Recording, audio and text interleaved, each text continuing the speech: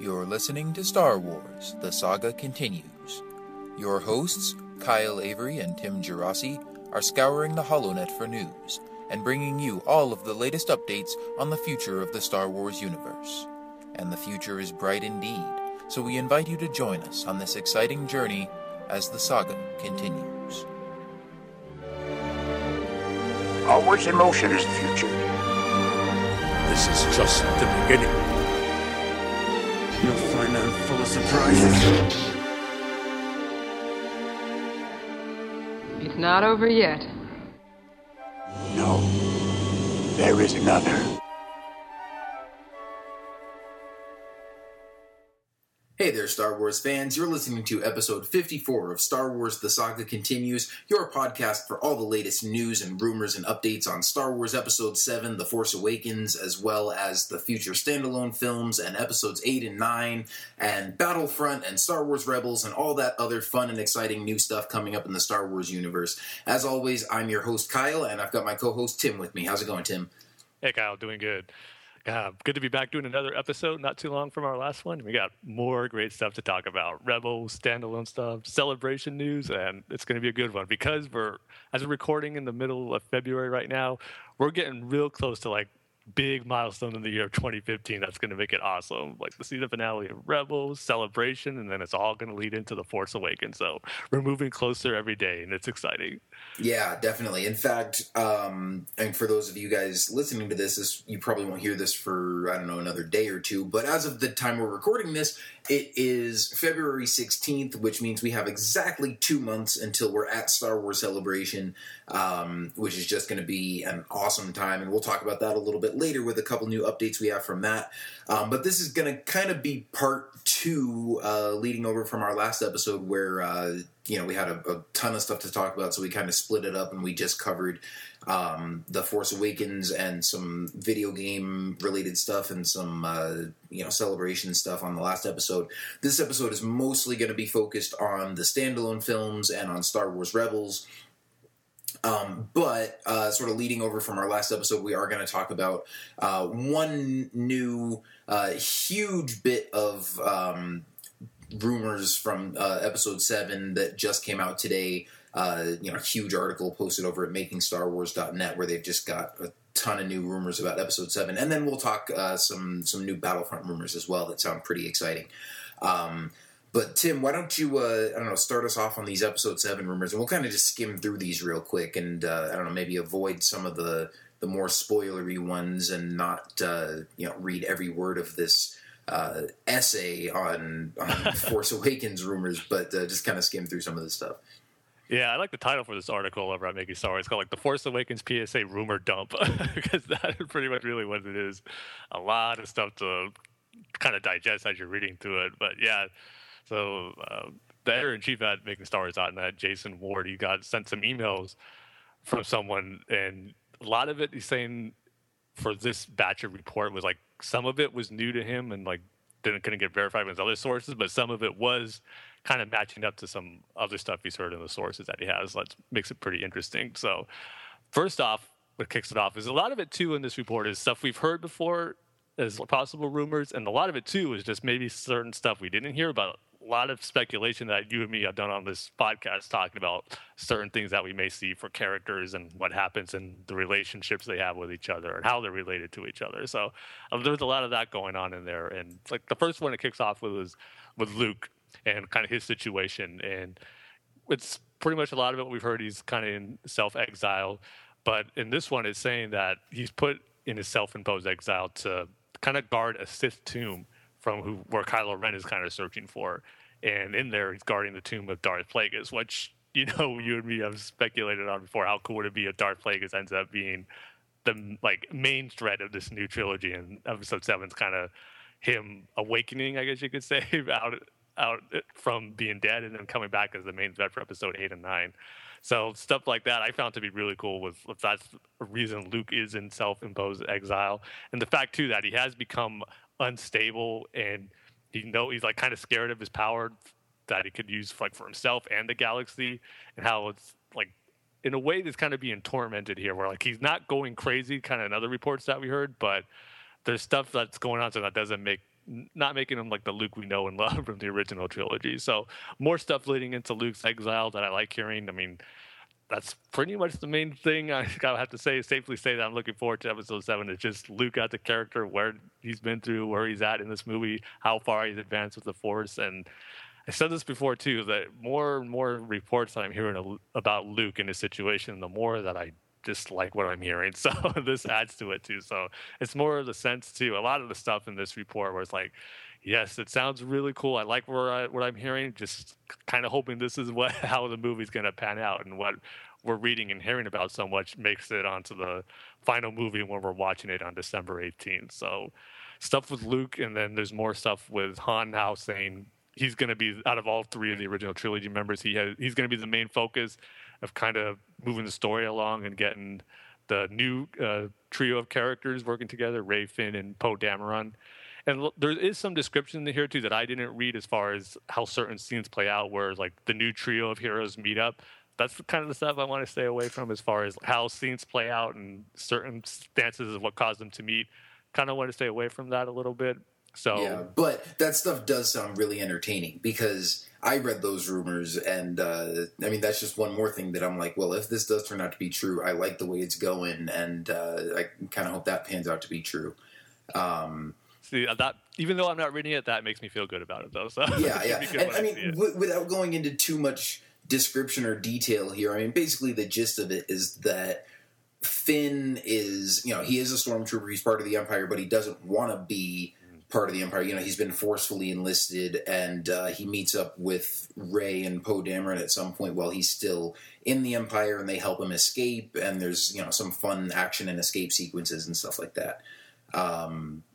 But yeah, I mean, so that sounds like a lot of fun. Like you said, the stuff with Luke, I think, sounds really cool. A lot of it we've heard before, where it's him being in a self-imposed exile. But I like this kind of new twist that it's not just him being afraid of his own power, but he's guarding this ancient Sith tomb, and that he isn't necessarily going crazy, but he's being tormented by these Sith spirits. And hearing voices and stuff while he's sort of in the presence of so much dark side energy that maybe even the ancient Sith spirit within the tomb is talking to him, even though it's not fully resurrected yet or whatever. And yeah, if it does turn out to be Darth Plagueis or some other character that we know, that could be really cool to see. Yeah, that kind of goes back to stuff we talked about in the past, is regarding like Force spirits and Sith spirits. Like if he's hearing voices, or I want it to just be one voice, if he is hearing anything that's tormented, to be Darth Plagueis, because we know the story about Darth Plagueis, the one being able to cheat death, and he's found a way. But I still like the idea of how the Sith not being able to survive after death as Force spirits like the Jedi have. So it kind of made it in this report saying, it said ghost plural. So that kind of made me pause a little bit. Like, I don't know about that, but maybe if it's just Plagueis, who's the voice he's hearing throughout his time in self-exile, that'll work for me. I just still don't want to see it to be like multiple ancient Sith spirits that are either that's trying to be resurrected or Luke's in contact with some way. Just have it be one, and it would make sense if it is Darth Plagueis, knowing his history. Yeah, but see, the thing for me with Sith is, I mean, if even if you think about sort of the legends and stories in our culture about ghosts and whatnot, it's like a lot of the times they're described as spirits that can't find peace. They're not able to depart from this world, and that's why their spirit stays here. And so with the Sith, I think that would be different from the Jedi, in the sense where the Jedi become one with the Force, but they're so powerful that they're able to retain their identity and still talk to people and stuff like that. Whereas I do sort of like the idea of Sith ghosts, so to speak. These tormented ancient spirits that are so like hell-bent on staying alive and retaining their power that they kind of just stick around to like haunt their tomb, but they can't just like wander wherever they want and teach people the ways of the Force and stuff. So if there were multiple Sith ghosts in that regard, I wouldn't mind it so much. Because then the other thing too is, if they are going to include Darth Plagueis, because he is the one who devoted so much of his life to trying to cheat death and find a way to become immortal and all that, I almost would rather find out that Darth Plagueis never actually died, rather than find out that Palpatine killed him, but now he's just kind of hanging around as a ghost. I think it would be really cool if somehow, and I'm not saying that he's just he's got a tomb, but he's just like chilling inside reading a book, like I'm in here, but I'm not actually dead. But if it was something other than I don't know, some sort of gray area between life and death. Almost like if you think of Voldemort from the Harry Potter books, where like, he didn't really have a physical manifestation. He had kind of died, but he never really died and left. Like, he was still out there, just in a different form. So, if they sort of did something like that with Plagueis, I think that would be kind of cool.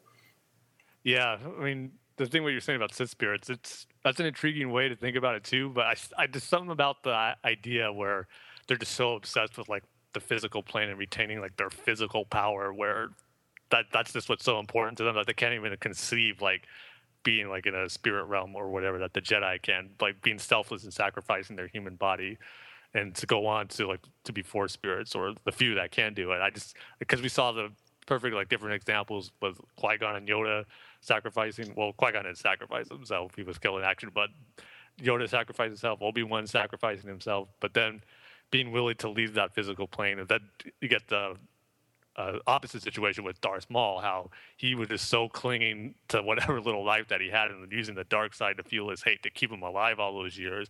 That's kind of like, I think it's the way to view how the Sith try to gain immortality, where they just want to stay on this physical plane. They can do whatever they want, or going to try whatever possibilities to try to stay there and not die out and go to like a spiritual plane or whatever. So yeah, it's going to be interesting to see either way if that is not Luke Skywalker a Sith tomb, if it is Darth Plagueis, and just how's it going to incorporate that. So I'm still kind of on the mindset that I would like it to be more like Sith not being in the spirit realm, and just having it be like where he's dead, he's trying to be resurrected, but maybe slowly his consciousness is coming back.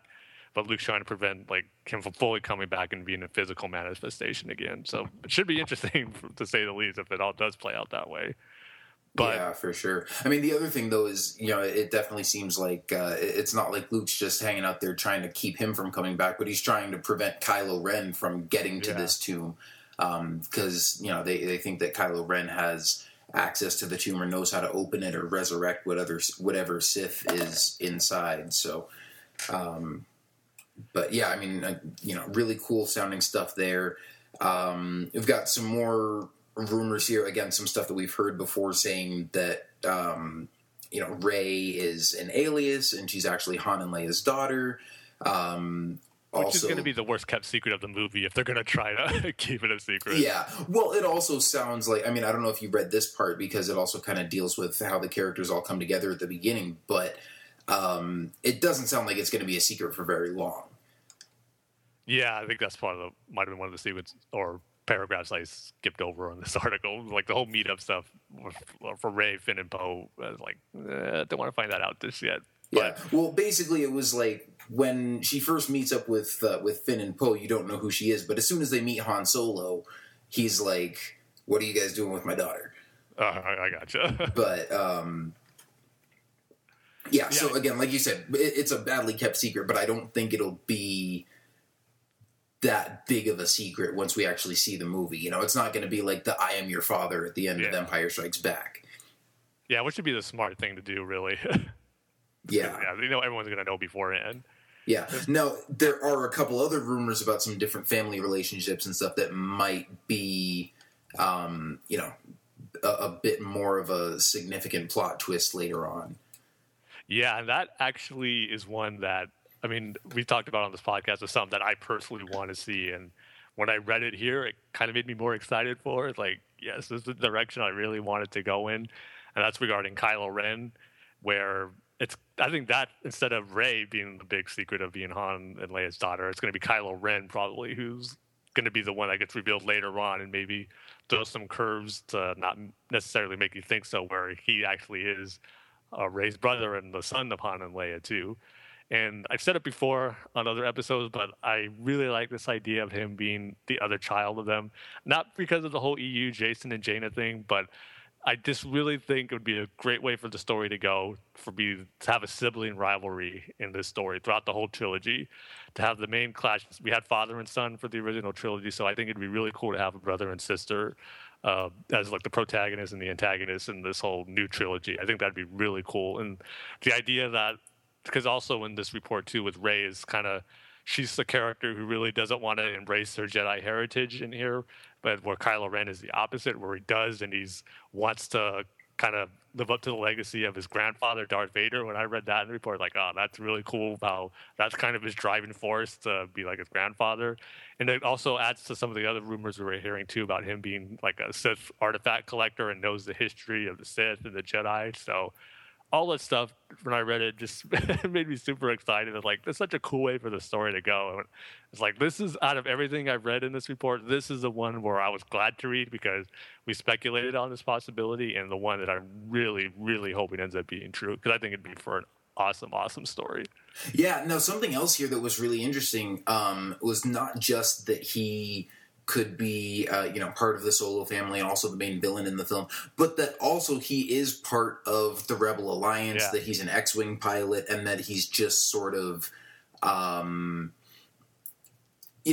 guy who seems to be on the side of the good guys but sort of has his own agenda, does some shady stuff, and then at some point you find out that, whoa, this guy's really gone off the deep end, which makes me think that, maybe we'll see some other villain at the start of the film. Maybe it'll just be the Imperials, the Chrome Stormtrooper commander, if that's, going to be Gwendolyn Christie or whatever.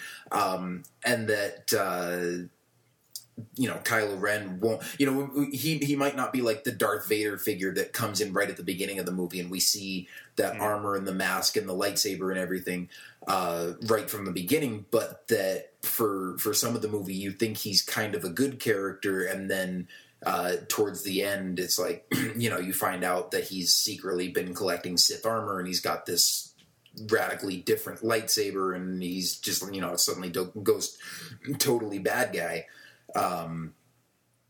So yeah, I mean, I'm really excited now to see how that plays in, because we had also seen, like a while back when some of those leaked set images came out, when they were shooting in like those grassy, hilly areas where they had the X-Wings and stuff.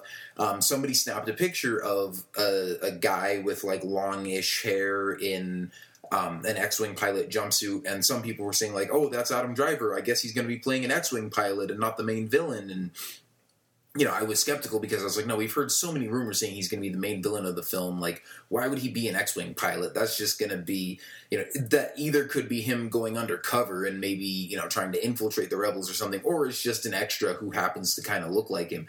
But now suddenly it's like, oh, this kind of makes more sense. Maybe that actually was him, and maybe, like I said, he seems like a good guy at first, and then you find out he's just sort of the rebellious child rather than the straight up, sort of tyrant bad guy for the entire movie. Yeah. Yeah, like I said, it's just going to be cool to kind of see like the different paths, if they are in fact siblings, Rey and Kylo Ren take in the course of this movie.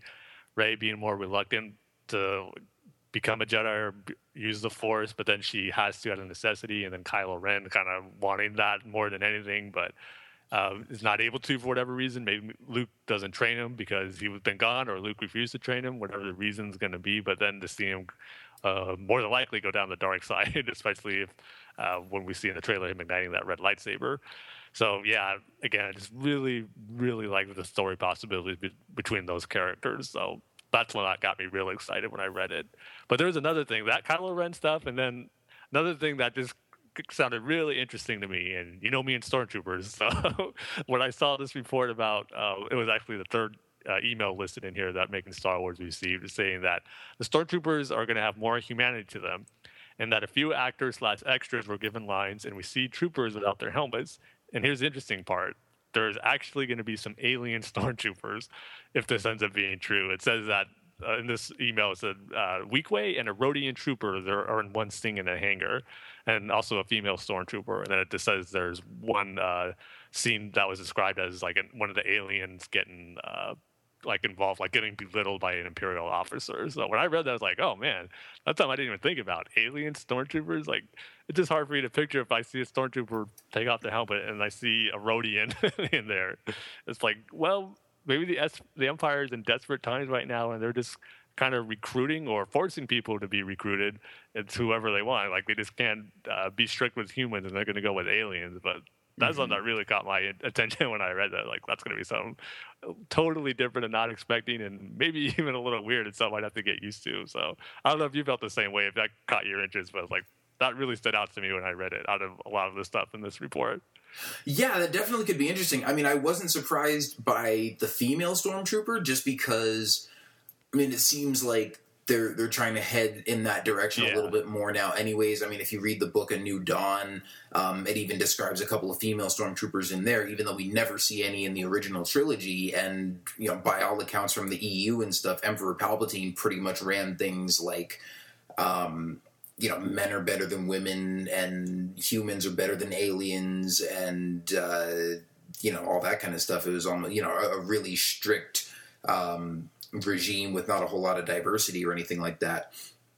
But the fact that they're not only going to have human females, but also, you know, aliens in here, I'm like, that could definitely be interesting. I mean, on the one hand, it's not that hard for me to believe, but then also, like you said, like, you know, it's one thing to just try to picture it or imagine it. It's going to be another thing the first time we see a Rodian in stormtrooper armor. Like, I don't know, that might be kind of weird, but it certainly is a different change of pace. And I'd be interested to find out who's running the Empire in this this version of the movie, you know, where we're at now.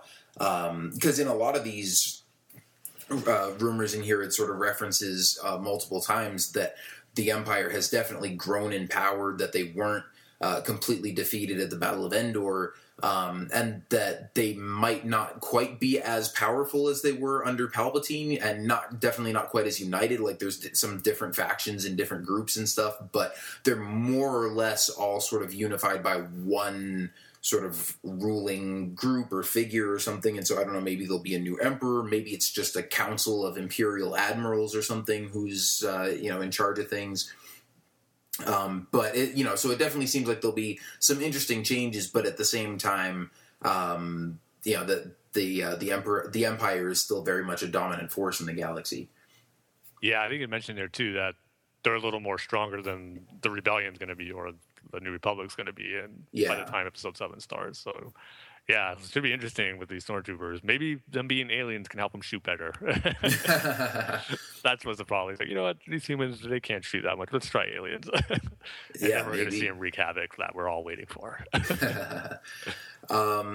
Well, you know, we should probably get moving on here, but a couple other interesting things I wanted to mention. I won't go over everything in this article, but they did reinforce a couple of rumors we had talked about maybe a couple episodes back with a certain Imperial officer who may have family ties to a certain Jedi Master in the movie, some stuff about super weapons, and some people trying to undermine the efforts of the Republic and the Empire to build super weapons.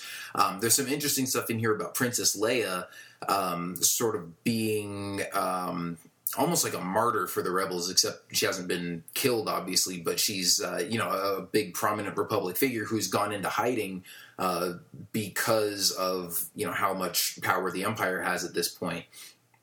And so she's sort of recognized as like the figurehead of the rebellion almost, but at the same time, can't really do anything to sort of step up and lead openly because the Empire would go after her head. So she's kind of in hiding, working in the shadows a little bit more, but she is kind of still being a diplomat and a negotiator and getting the Hutts and some different bounty hunters and criminal groups to, fund the construction of the rebels' super weapons and sort of help the Alliance / Republic / whatever the good guys are going to be in this movie, get them to fight back against the Empire, sort of in exchange for leniency.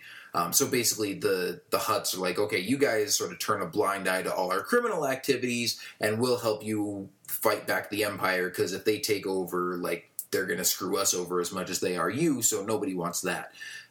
So that's kind of an interesting situation, especially when you consider that it was Princess Leia who was in the gold bikini chained up to Jabba the Hutt. So you would think if anyone has a right to, just despise Hutts outright, it's her. So that should be interesting to see how that goes. Yeah, I want to see if make reference to that at all. Yeah. That, and then also, too, that goes, like you were mentioning, how brings up the report of the super weapons again. And this kind of contradicts what we're talking about on the previous episode. It might have been our last one, of how, getting like the Death Star 3 and that actually the Rebels building the Death Star 3 and to counter the new Imperial weapon. And this doesn't mention that at all, but it does mention that the Rebels have their own weapon to sabotage, like I think described as an EMT to take out the new Imperial weapon. What they're saying is not on a planet, but like a new ship, kind of like its own Star Destroyer. That's its own weapon. So it also described it too, as far as like its main weapon being like the seismic charge from Attack of the Clones, as it's how it's used to pretty much just like send shockwave through the core of a planet and then splits it in two. So we'll see which one. That sounds really cool. It does sound cool. It just makes you think of like which one's actually going to be the more accurate one. The stuff we've heard about like planet being the weapon, or in the Death Star 3, or what's going on in this report. I got to say, since our last episode, I was okay with it then, but I'm more liking the idea of the Republic or Rebels kind of having the shoe on the other foot where they have the Death Star. I just kind of like that idea. So it should be interesting to see which one pans out in the end. But I'm kind of pulling for that Death Star one now. I don't know. I think that might be one too many familiar things in here.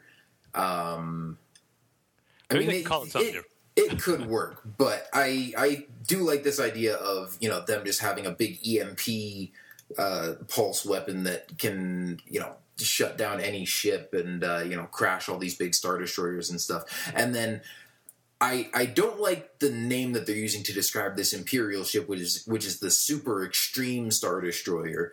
I'm like, okay, let's just throw more adjectives in front of it. Like, we had Star Destroyers, then we had, the Super Star Destroyer I was okay with, but now it's Super Extreme Star Destroyer. It's like, in Episode 9, they're going to have the Ultra Super Extreme Star Destroyer, and I'm like, nah, just come up with something original for it. Yeah, it's like all those Street Fighter sequels, like Street Fighter 2 Super Turbo Remix HD. Yeah, exactly. But the description of this weapon, that the Star Destroyer basically has a giant version of Jango Fett seismic charge that it fires into a planet's core and just sends out shockwaves and splits the planet apart. That sounds really cool. Like, possibly even more cool than the Death Star just firing a laser and blowing up a planet. Like, I want to see this. So this is, just one more on the list of rumors on here that I hope ends up being true. And then the one last thing I'll mention, even though there's way more stuff on here, and if you want to go and read all these in detail, you can, look it up on makingstarwars.net, or we've got links to it on our on Twitter and stuff. But the one other thing on here I thought was really cool. It says, The Force Awakens features a scene involving limb loss. And I was thinking, oh, well, somebody gets their hand or their arm chopped off with a lightsaber or something, which pretty much happens in every Star Wars movie, so that's nothing new. But then it says, the character is said to provoke a main character, and Chewbacca basically pulls their arm out of its socket. And I'm like, yes, please. I've been wanting to see that for so long. Yeah, it's like, as cool as that would be to see, I'm not counting on that to make it in there. I'd actually be surprised if they do that. I mean, if anything, maybe it'll be a droid he rips the arm out of the sockets, but I don't think he's going to do it to kind of like any living being, really. I'd be surprised. Yeah. Well, I mean, it could be kind of like an off-screen thing where it's more of just a sort of an in-joke for people who remember that line from the original trilogy. I'm not expecting to actually see a shoulder get severed from a socket and see, like, blood spurting everywhere, but, if they frame the shot right and it's, some guy trying to hit on Rey in a cantina or something, and Chewie just comes up behind him, and you see Chewie just holding the guy's hand up by his head, and you don't even see the rest of the guy in the bottom of the frame, and then you just see Chewie pull upwards and hear the guy scream, and it's like, we all know what just happened. He didn't let the Wookiee win. How awesome would it be if it was the offspring of Ponda Baba, who's Marcus the dog? It's the tragedy of their family.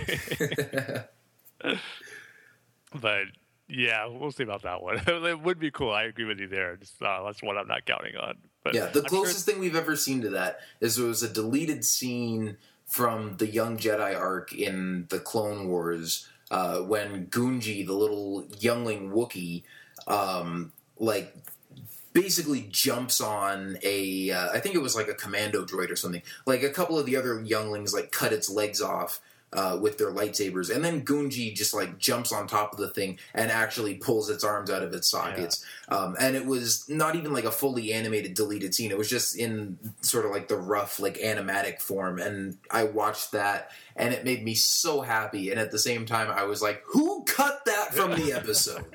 What is wrong with you?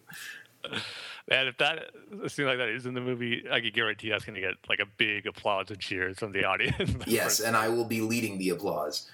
Yeah, I probably would be following too. So yeah, please make that happen.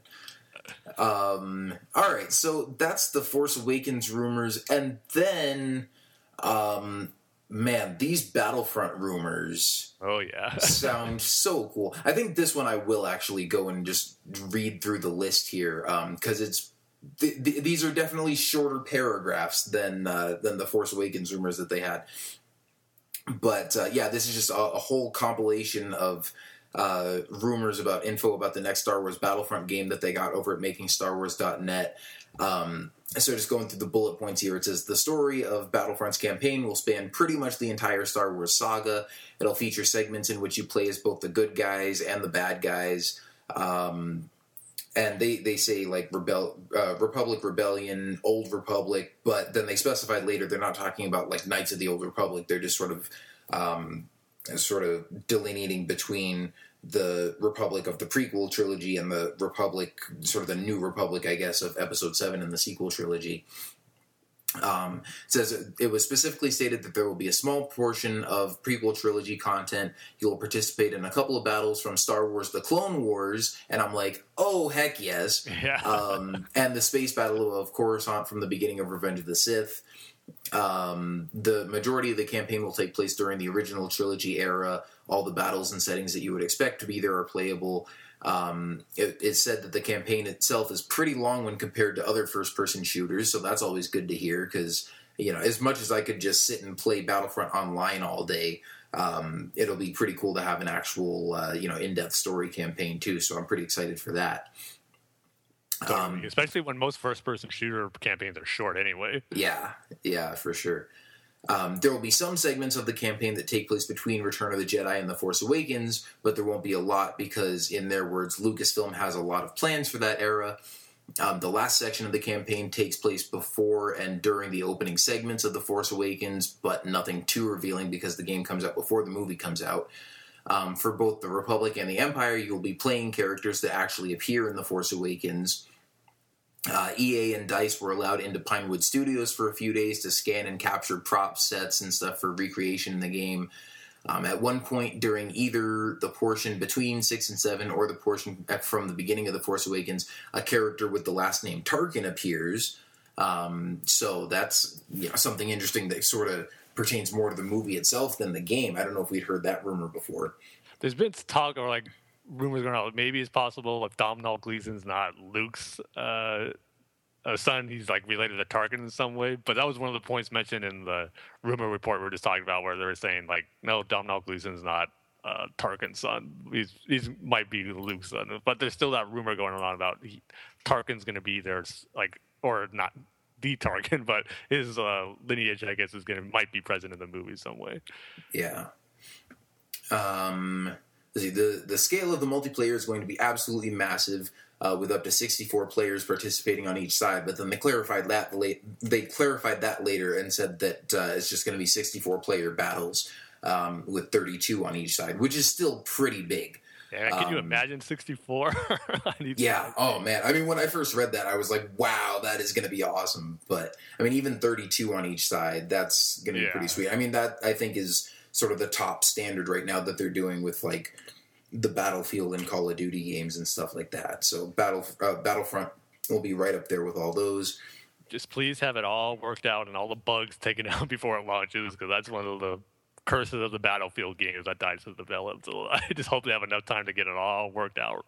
Yeah. And then probably my absolute favorite bit of info here. Space to land battles are absolutely happening, but will only be available in certain game modes. I'm like, I don't care if it's only happening in certain game modes, as long as it's happening. Like, if it was only on one map, I would just play that one map over and over again, and I wouldn't even care. And especially after seeing tons of those like leaked video footages of Battlefront 3 that never happened. Yeah. All the early stages of that looks so cool. And this generation cycle, it's going to be awesome. Yeah, well, yeah, it was like, if you could do it on the Xbox 360, you better be able to do it on the Xbox One. But at the same time, I mean, I remember reading that when Battlefront 3 went down, when the, who was it, Free Radical, when their version was canceled, that it was like some proprietary technology that they had developed to be able to do that, and that, that tech went down with their company or whatever. But it sounds like DICE has figured out how to do that as well, and yeah, man, that is going to be so cool. Because for years, that was like the one thing that I was looking forward to in Battlefront 3 when we were seeing all those, leaked gameplay videos and stuff. I was like, I can only dream about how awesome that would be. I know, man. Curious to see what planets they're going to do it for. And like you said, no matter which one they do, it's going to be like so cool to play it like that, regardless. Yeah. And then there will be a hero system in place where you accumulate points that you can eventually cash in to play as a hero character. And this is interesting. It says the system is constantly in flux, but as it is now, pretty much everyone has a chance to play as a hero at least once per match. So with 64 players in a battle, I'm like, that's pretty crazy. Unless each team has multiple hero units, maybe you're playing as the Empire and one person gets to play as Darth Vader and one person gets to be Boba Fett and one person gets to be, I don't know, an Imperial Commando or something like that. But if it's just like one Jedi hero per each team and everybody on the team is going to get to play as them, it's like, well, either that hero is going to get killed really quickly and then pass on to the next person, or these battles are going to be super long. I know. I'm really curious to see how it's going to work. Because I thought Battlefront 2 did it really good as far as how it worked, that I was worried to be the hero character. But yeah, this is a kind of funny description how I say that pretty much everyone's going to have a chance to play once per match. Like you said, I'm more leaning towards it's going to be a short amount of time you're able to play as a character, and then it's going to switch to someone else or maybe someone who has the next highest score or something like that. Yeah, but the other thing I'm wondering about is because from what we know so far, it does seem like this game is going to be more of a first-person shooter than a third-person shooter. So maybe maybe they won't be Jedi heroes. Maybe they'll just be like more powerful units in a sense. Like I said, if you're playing as the Republic, you get to play as an ARC Trooper or a Republic Commando or something like that. Something where it would make sense to have multiple of those units running around on the battlefield. And it would be, make you more powerful and you'd be able to get more kills or whatever, but you're not going to be, Star Killer just tossing around everybody in sight and getting, a bajillion kills. Yeah, totally. I mean, but I will say first-person shooters, or a lot of them have, like, stages or areas where the only weapon you have is a sword. So it's not out of the realm of possibilities to be like a first-person lightsaber battle you can use. Oh, yeah, definitely not. Except, I don't know, that kind of takes some of the fun out of it. Like, if you're playing as Darth Vader, but you can't see the helmet and the cape, like, all you can see is the lightsaber and the black-gloved hand. I mean, it would still be kind of cool, but it wouldn't be as cool. Yeah, I know what you're saying. Maybe they'll just make the exception for that when you get those hero characters. It'll be third person. Yeah, and I would certainly be fine with that too. But I don't know. We'll have to wait and see. Then it also says the downloadable content plan for the game is extremely aggressive in quotation marks. Up to 5 DLC packs for the game, with the first coming out before the end of 2015. Each pack will be themed, with the first 2 or 3 being exclusively based around content from The Force Awakens. Again, not surprising at all. I've predicted that before, that just knowing EA and the way they do things with Battlefield and stuff like that there's going to be DLC map packs. But that's pretty exciting because then, the game comes out before The Force Awakens, so it won't have a whole lot of Episode 7 content in there, but then you can get more of it later through DLC packs, and then, hopefully we'll get some more Clone Wars maps or some more prequel maps or something like that. So that should be really cool as well. Let's see. The game will ship with several Force Awakens characters already, but some will be added as DLC. Specifically, all the characters in the trailers will be available at launch, as well as new versions of the X-wing and the TIE Fighter.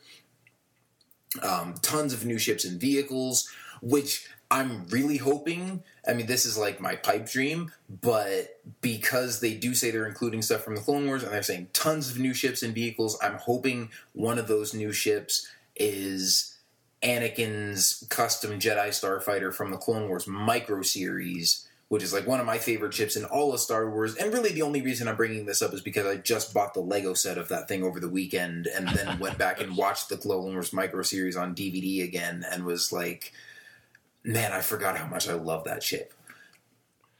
Yeah, I want to get your hopes up, Kyle. I'm sorry. My hopes aren't up very high, but I would be super happy. I mean, just the fact that they made a Lego set of that now, because that thing just came out like last month, and I didn't even know about it until like last week when I was reading, I don't know, a Lego press release from Toy Fair, and they're talking about all the new Lego sets that are coming out kind of for like the first half of this year. And I saw that one on there that it had just come out like in January and it was already in stores now. I'm like, I didn't even know this thing was out. I've always wanted a Lego set of that ship, but never expected it would actually happen, especially now when we've got, you know, the newer Clone Wars series that has pretty much superseded the micro series in every way. So I'm like, I don't know, somebody at Lucasfilm approved them bringing this thing back from the dead now, so I don't know, it's possible, but I'm not getting my hopes up too much. But that would be a dream come true if that was in there. I mean, that could be in a DLC pack for all I care. I would buy that DLC pack like the minute it hits the Xbox Marketplace. Yeah, it's interesting that you said it just came out as a Lego set. Like, why would they go back to that Clone Wars micro series that they tried so hard to forget about, really, and not do anything about it? Huh? Because it's a freaking awesome ship, and even Lucasfilm can't deny it, and so they're going to put it in Battlefront now. I'm not going to argue that it would be cool to see, definitely, yeah. Plus, it says the contents of each DLC will contain at least 3 new maps, new hero characters, and new vehicles and ships. So, if it's not in the game at launch, there's plenty of opportunities to add it in a DLC pack. Yeah. Man, this game's gonna be like a no-brainer for me to get the season pass for like the DLC stuff. Like, 'cause you know, pretty much all the DLC is gonna be awesome stuff you're gonna want to play. So, like, might as well just sign up for that season pass. Yeah, definitely. And then it says, I guess maybe this is Jason Ward at Making Star Wars said, I saw a character model for the new Stormtroopers, the model of the new X-Wings, and some random models of guns, grenades, and other things like that. But the most interesting was a picture of a screen from one of the employee databases. He says it was a checklist that the department heads can go through to see what has been complete, what has been bug tested, etc. It was basically just a black screen with lines of text. But basically he lists some of the planets that are listed for like maps in the multiplayer mode. And he says Hoth episode 5, Endor episode 6, Alderaan, Coruscant, Yavin episode 4, and then Tatooine episode 1, Tatooine episode 4, and Tatooine episode 7. Now the fact that he says this is the most interesting thing he saw, I'm like, really? Everybody knows Tatooine is going to be in episode 7. And I guess maybe there's still some rumors going around that it could be a different planet. And he says, to finish out here, he says, now I know that's not concrete evidence that the desert planet from The Force Awakens is Tatooine, but I thought it was interesting because I know there's been some debate about that subject. Why is there debate about that subject? Like, it's Tatooine. Yeah. Really? I mean, when you think about all the rumors we've heard about for this movie and some of the more ridiculous ones that people have just accepted as fact, like, I don't know, the fact that Leonardo DiCaprio or Benedict Cumberbatch was going to be in the movie for sure back when Latino Review was spouting off, you know, all the time about this. You know, or even people being so certain that you know, Kylo Ren was going to be the main, or that Adam Driver was going to be playing the main villain, or, you know, that Rey's character, you know, as soon as the names for the characters got announced and they said her name was Rey, people were going like, no, that's definitely an alias. Like, she's definitely Kira Solo, or, you know, she's Han and Leia's daughter and stuff. And even though we've heard more rumors to support that, it's like, there have been some rumors that at the time they came out, it's like, okay, we'll take it with a grain of salt. And some people have been like, no, like, that's definitely happening. Like, I have it from sources that is definitely happening. And yet, the fact that the desert planet that we see in the beginning of the trailer, you know, you're still taking it with a grain of salt that that's Tatooine. Like, come on, man. It's Tatooine. We all know that. Yeah, like I said, I will be shocked that if it's not Tatooine. We've said it before. I will say some, like, before we saw the trailer and we've heard, like, saw some different, like, the concept art leak, and we've heard the possibility that it might not be Tatooine. The idea kind of crept into my head. It was like, no, it's got to be. Why would they do that? Why would they create a brand new desert planet and have it not be Tatooine? And then when you see the trailer, it looks like Tatooine totally. So yeah, exactly. But that's what solidified it for me in my mind. Still people out there thinking that they're not quite sure if it is Tatooine. No, I mean, yeah, like you said, when you just hear the rumors or see the concept art or the leaked set photos or whatever, it's like, sure, you maybe don't want to take it as 100% just in case, you know, maybe it might be something else. But once you see the trailer and you see that stuff actually on screen and in motion, it's like, it can't possibly be anything else. Yeah, I'm with you there, man. Like you said, it is funny how it's still going on. But I guess until we actually hear them say Tatooine, there's going to be those portion of fans who have that little bit of doubt where it might not be. Yeah, but anyway, I mean, that's the end of all those Battlefront rumors, but lots of stuff going on there, lots of really exciting information. Again, with this Battlefront stuff and with the Force Awakens stuff that we were just talking about, you know, take it all with a grain of salt. It's all still rumor at this point. Nothing's been officially confirmed, but some of this stuff is starting to sound more and more plausible, especially with this Battlefront stuff. I mean, it certainly sounds like stuff that we pretty much have either predicted or hoped for to appear in the game. And so, I mean, maybe it's just wishful thinking or me getting my hopes up, but this all sounds like it's probably legit. And so, yeah, I mean, obviously we talked about it on the last episode. We're already super excited for this game. But I think if the game came out and turned out to match this description perfectly, I think we'd be pretty happy with it, safe to say.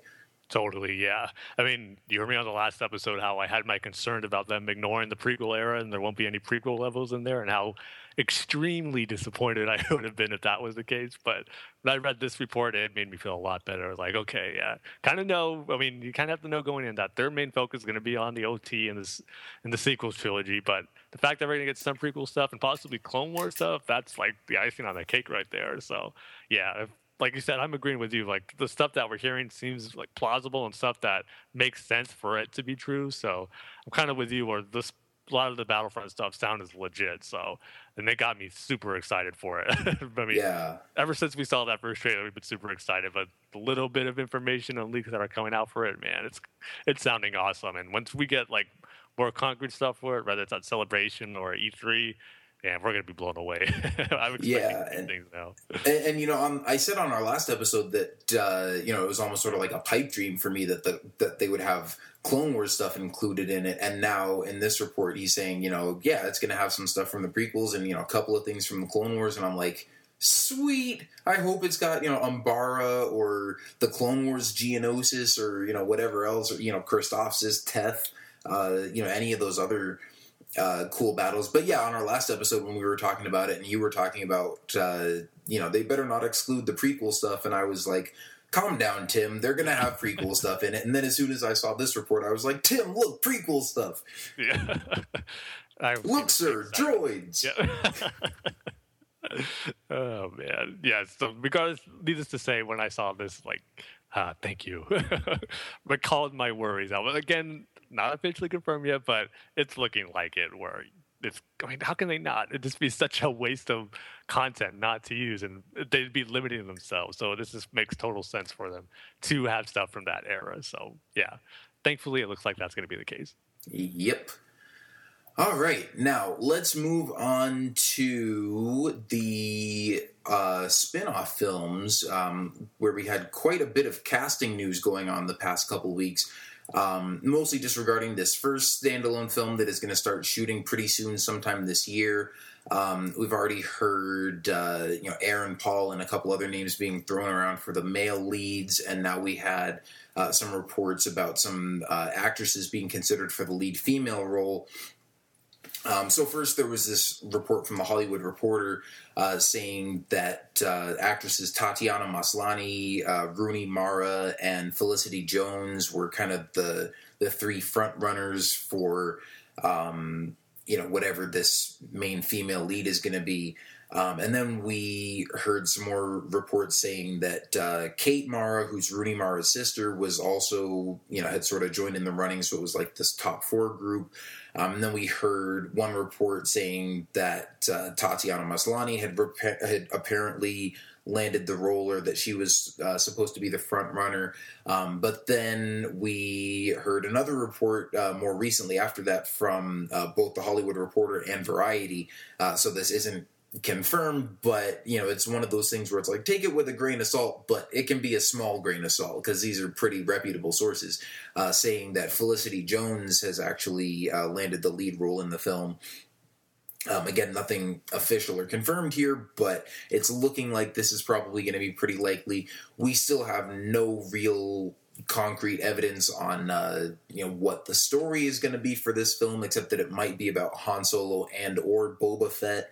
But we have no idea who this main female character is going to be, or really what the story is going to kind of be about. But it's great to hear that we've got a lot of casting rumors and stuff going around for this movie now, and that it should be hopefully not too long before we, maybe get another press release revealing the full cast for this movie, as I'm sure it's going to be starting filming pretty soon here. I think, do we have a date for that? I thought maybe I had heard April somewhere as like a potential date for when they're going to start filming it.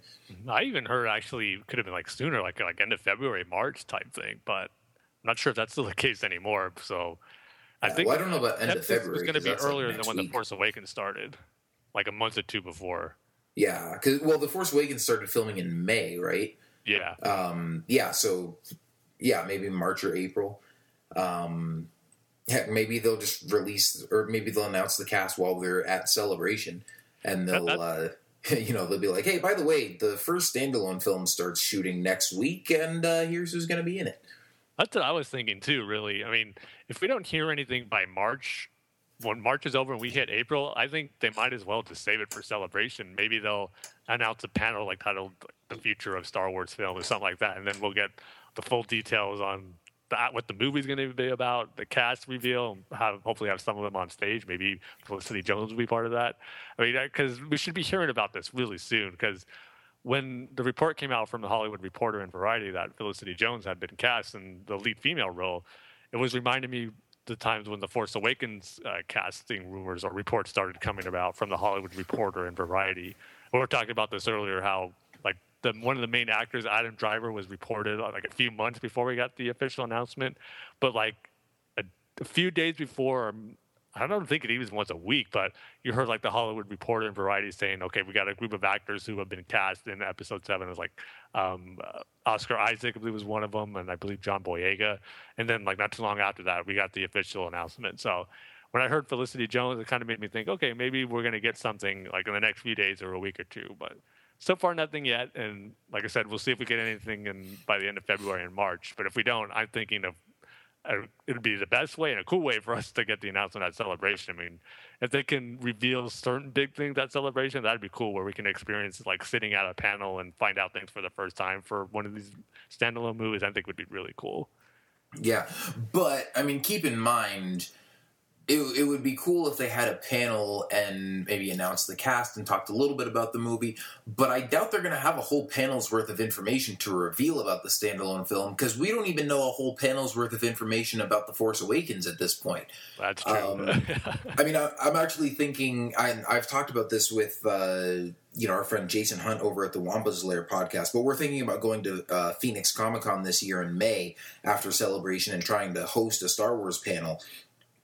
And of course, I'm thinking at that point we'll have just been at Celebration like a month before, so we'll be able to come back and give people the scoop on all the stuff we learned there. But at this point, like if I were going to host a Star Wars panel at a convention tomorrow, most of the stuff I would talk about would probably be the rumors about, where's Luke going to be at the beginning of the movie, and, is Rey really Han and Leia's daughter, and what's going on with all these different characters and stuff, because we still really don't know a whole lot of official information about the plot and the characters and what the movie is actually about. I mean, we know that Han and Luke and Leia are going to be in it. We know, 5 of the names of some of the other main characters. We know that the Millennium Falcon is back, and that we've got some X-Wings and TIE fighters and, a really cool-looking new lightsaber and stuff. But we haven't heard any sort of official plot synopsis or anything like that. So I highly doubt that they would do a panel and be like, okay, guys, so even though we still haven't told you anything about the movie that's coming out in December, the one that's coming out next year...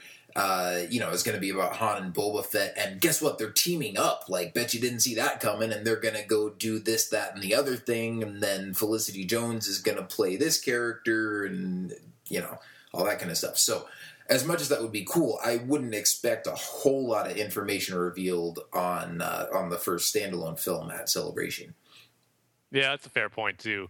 I mean, maybe it could be like one of the shorter panels. Maybe one of you a panel like an announcement / panel or something where you got like Gareth Edwards and maybe the Gary Whitta and the new writer who's taking over for it, and kind of not necessarily saying details, but it's just kind of revealing certain like characters, what's it about, where it's taking place, and then the cast for it. So I don't know, I think something like that would be cool. But like you said, it's a good point where it would have to be a short panel or an announcement type thing, and not like the normal like 45 minutes to an hour panel, because that'd be a lot to cover. They probably don't want to reveal too much stuff when the movie's still going to be almost 2 years out. So yeah, I mean, maybe with The Force Awakens, it just has to do with J.J. Abrams and how much he likes to keep his secrets, but I would have to think that part of it has to be, Lucasfilm and Disney and everybody too, just trying to keep the stories a surprise and not spoil everything ahead of time. So, yeah, I don't know. I mean, maybe they could do a panel where they announce the cast and then bring all the cast out, and then they sit there for 45 minutes not really revealing much and just talking about how excited they are to be in Star Wars and how they got the casting call in the first place and yada, yada, yada. And that's usually how they do, like, the announcements for Bond films, right? It was like they kind of have like a press conference type thing where you get the actors and the director and stuff, and kind of they reveal the title. And I'm not too sure, 'cause I'm not the biggest Bond fan out there, but I'm not sure how much they reveal. But I know they do have like some press conferences where they announce the new movie, and I assume they share some details. So maybe it'd be something like that. Yeah, now that you mention it, I think I do remember hearing something like that. Like they have a little, press event or something just where they reveal the title of the new film. Yeah. But yeah, they haven't revealed a lot of information about the next Bond film either, because, I mean, we know who like a couple of actors are in that and what the title of it is. And I think just maybe a couple weeks ago, I remember seeing they released the first official still image of the film. Then it was basically just Daniel Craig wearing like, I don't know, some kind of night vision goggles or something. But yeah, I don't know. I mean, at the same time, though, I do kind of like that some of these movie companies still like to keep their secrets and have people be surprised when they go see the movie for the first time and not just, like, spoil everything at Comic-Con. Yeah. But going back to Felicity Jones reportedly being cast for it, I mean, when it's coming from The Hollywood Reporter and Variety, it's like 99% where it's probably going to happen. Like, the only thing you get more official than hearing stuff from them is when it's on StarWars.com. But with Felicity Jones, she's an actress I really haven't seen too much of her work. I think the only thing I've really seen was her small role in The Amazing Spider-Man 2, which really wasn't much, and she was fine in it. But it's kind of hard for this movie, since we don't know exactly what it is, as far as to like speculate at like who she can be or like what type of role she's going to be playing, because like we know absolutely nothing, just rumors. Like, okay, is it going to be a space like pirate movie with Han Solo? Maybe she's going to play like Han. So it depends where it is. Is it going to be like way before like A New Hope, or in between somewhere from The Force Awakens? Like, who knows where it's going to be? So, or is it going to be the Bounty Hunter Boba Fett movie? Is she going to be playing a Mandalorian or another bounty hunter who was his rival, or they team up somehow? So it's kind of hard to pinpoint exactly who she's going to be playing in regards to kind of what The Force Awakens the cast, where we didn't know who the characters were, but we can kind of put the pieces together as far as like who they may play. Like Daisy Ridley's playing Han Solo and Leia's daughter, and then speculate on Domhnall Gleeson being Luke's son or something like that. But it's really hard to do that since we don't know what exactly this movie's going to be. Yeah, and of course, I've heard the the inevitable speculation too with Felicity Jones' character that she could be playing Ahsoka or Asajj Ventress, and those are always going to pop up. It seems like. yeah, and I mean, on the one hand, I do kind of think I'm like, she has the looks to pull off Ventress in a Clone Wars movie, but since we're assuming that this movie is going to take place closer to the original trilogies, like Ventress would be older, and I think. I'm not really familiar with her work either, but I think she's probably like mid to late 20s or something like that. So, doesn't seem likely that would be the case, but it's possible. Yeah, the one thing I think would be pretty cool if they do a Boba Fett movie or Bounty Hunters, or maybe not even Bounty Hunters or Boba Fett, but a Mandalorian movie.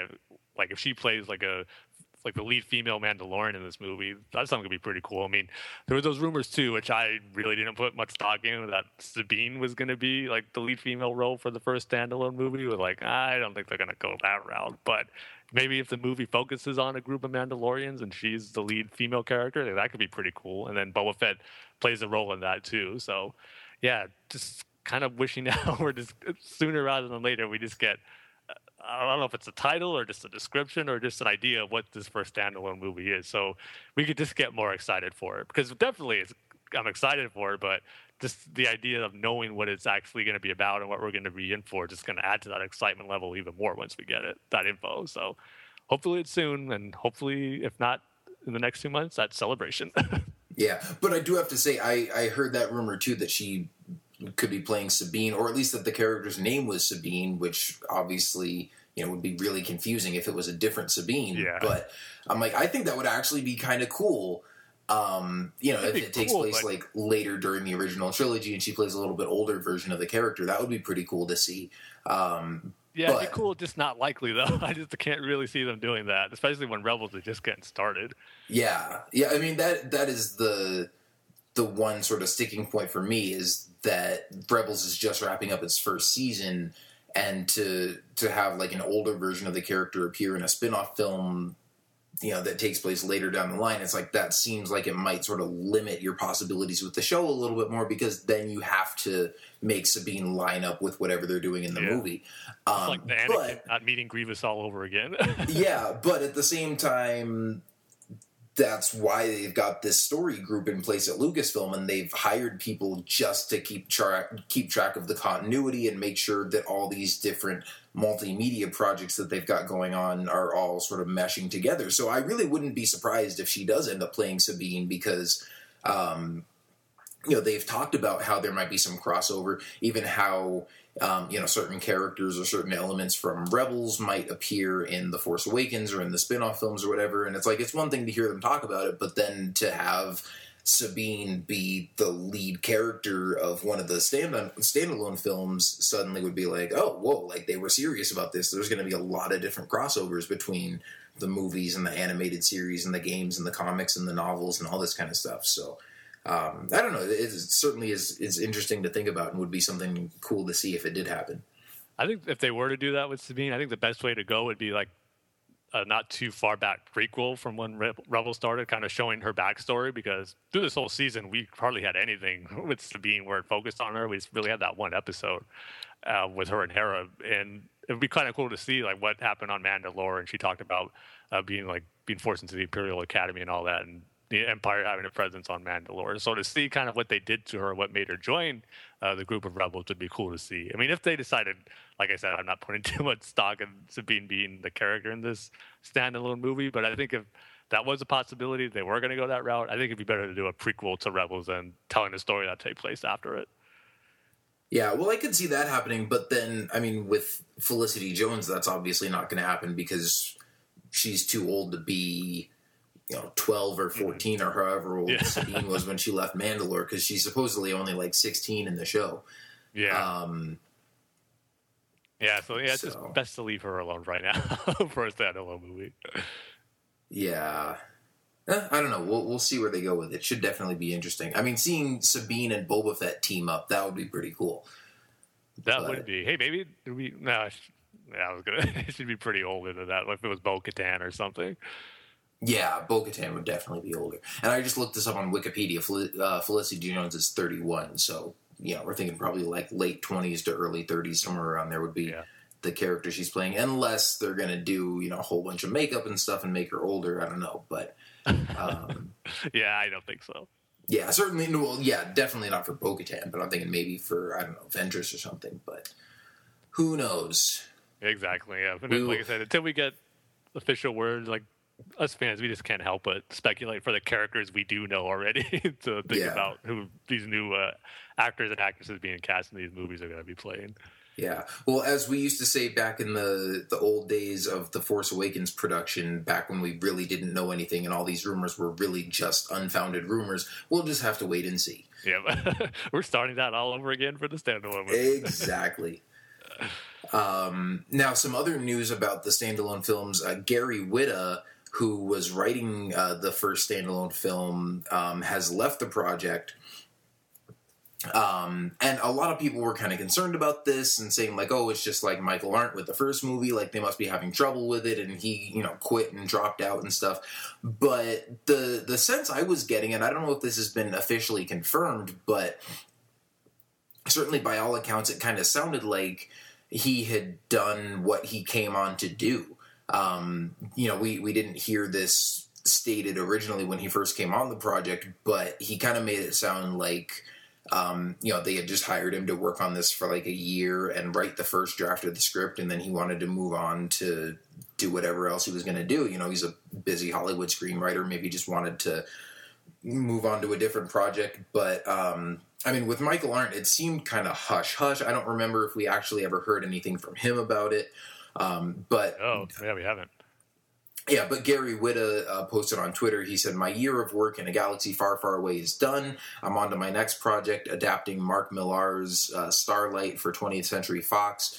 And then he posted a picture of the front page of his script for the Star Wars movie.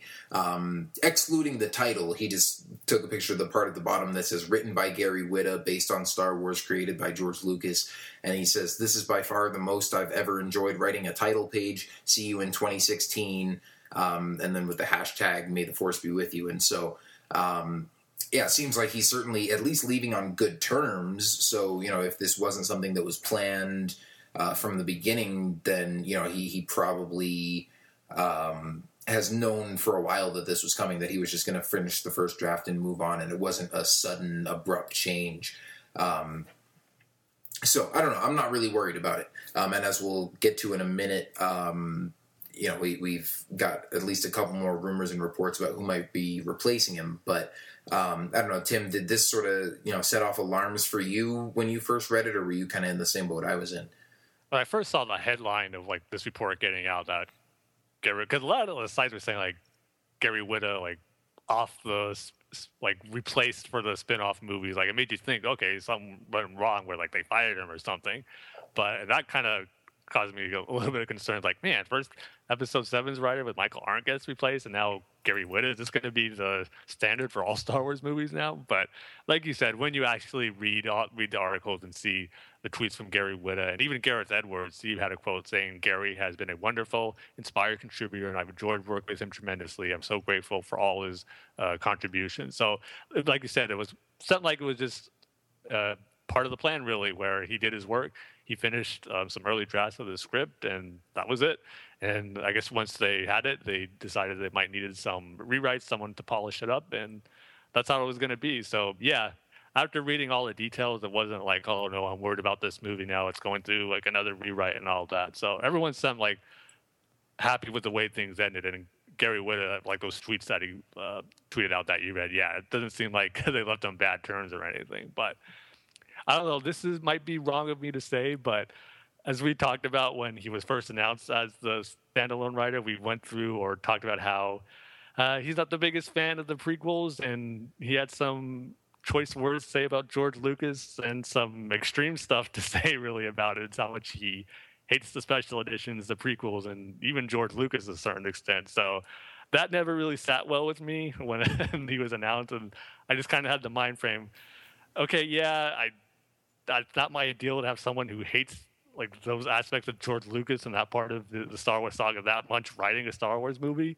And at the same time, I was like, okay, let's see you do a better job. This is your chance to show how you could tell a better Star Wars movie than George Lucas in your mind, I guess.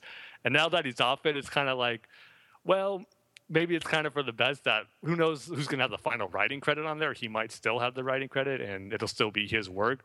But it's like, part of me thought, well, maybe it's kind of good that he won't be like the final writer on this anymore after all the hate he had to say about George Lucas. And then to kind of erase it all from like the site or whatever he posted all that stuff from. So it's kind of like maybe a selfish thing on my part to think that way, but I just couldn't help it because he said some like pretty nasty, extreme stuff about Lucas and the prequels and all that stuff. So there was a small part of me that was kind of happy to see him off it, but at the same time, I'm just mainly concerned about getting a great Star Wars movie here. So that's just a little side point that I had to bring out. I just couldn't hide that small fact. But yeah, but we're going to move on to when we talk about the current writer for this. I have some stuff to say about him too. So I think we'll get onto that. Yeah. And I mean, I had completely forgotten about all that stuff. But I mean, obviously, at least Gary Whitta is seems like he's deeply cares about Star Wars, even if it's only the original trilogy. But, I mean, there's also a quote from him in The Hollywood Reporter. He said, "The year I spent working with Lucasfilm on this Star Wars film has been by far the most rewarding period of my entire career. As a lifelong Star Wars fan, I'm deeply grateful to have had the rare opportunity to contribute to a new chapter in its ongoing cinematic legacy. The film is going to be amazing." So, I mean, obviously he wrote it, and so, you would want to say that about your own work, but at the same time, I mean, I kind of want to believe him when he says that it's going to be amazing after saying how much he loved working on it and how much he loves Star Wars and everything. So hopefully this all works out for the best. Yeah. Now, as you said, we got some stuff about who's going to be taking over. First, we got a rumor from Slash Film where they said that Simon Kinberg was going to be taking over the writing duties for the new film, which I thought made perfect sense. Sounds really good. We know Kinberg is, involved with a lot of stuff at Lucasfilm, and that he's supposed to be working as a writer on some of the films in addition to, writing certain episodes of Star Wars Rebels. But we haven't heard of any films that he's writing so far, and so some people have wondered, like, what is he actually doing over there? And so then I thought, if they hired Gary Whitta to just write the first draft of the spin-off film, and then they had, they're going to have Simon Kinberg take over and sort of rework it and just make sure it lines up with everything else they're doing at Lucasfilm and all the other movies and Rebels and all that kind of stuff, makes perfect sense. But then, suddenly now we don't know if that's necessarily the case, because we've got a report from Hollywood Reporter saying that Chris Weitz, who's another Hollywood screenwriter, that he's the one taking over the writing duties on the standalone film. And his writing credits include About a Boy, for which he was nominated for an Oscar, and Disney's upcoming live-action Cinderella movie. But he's also directed movies that include A Better Life, The Golden Compass, and the Twilight Saga New Moon? Yeah. Now, let me just go on a brief Twilight rant here. This will be short, I promise. I have seen the first two Twilight movies, Twilight and A New Dawn, which apparently this guy directed. The first Twilight movie, I kind of wanted to see just because, I mean, I didn't see it in theaters or anything, but there was like so much hype going around it, and I knew some people who absolutely loved it and some people who absolutely hated it, and I was just like, I just want to see what this is all about. I didn't like really badly want to see it, but I was just kind of curious. I was like, I'll check this out. Okay, I'll buy that. So I watched it with a bunch of friends, and it was one of those movies that was like so bad that you enjoy it. I watched it with, like I said, a group of friends. Some were girls who actually liked it. Some were girls who didn't like it. And it was like me and a couple other guys. And the guys, we were all just like laughing all the way through it. Cause, just some of the dialogue and some of the more ridiculous story elements are just laughably bad. But when you watch it with a group of friends and you can all just have a good laugh about it, it's one of those enjoyably bad movies. Well, then some of those same friends who actually liked Twilight convinced me to watch the second movie with them. And for about the first half hour of this 2-hour movie, it was the same kind of laughably bad stuff. And then for the rest of it, it was just like, okay, this is getting old. I'm done. Is this over yet? And it wasn't over, and it was boring, and it kept going, and I didn't know what was going on, and I didn't want to know what was going on, and that the second Twilight movie is up there on my list of like worst movies I've ever seen.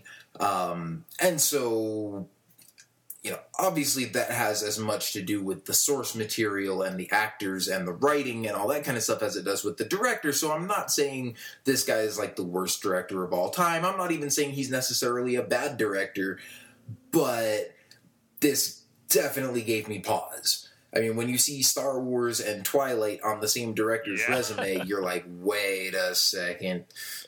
I sense a disturbance in the Force. Yeah, when I was making the post for the site, I was like, "Man, do I even want to type in Twilight Saga new movie as part of his credit?" Like,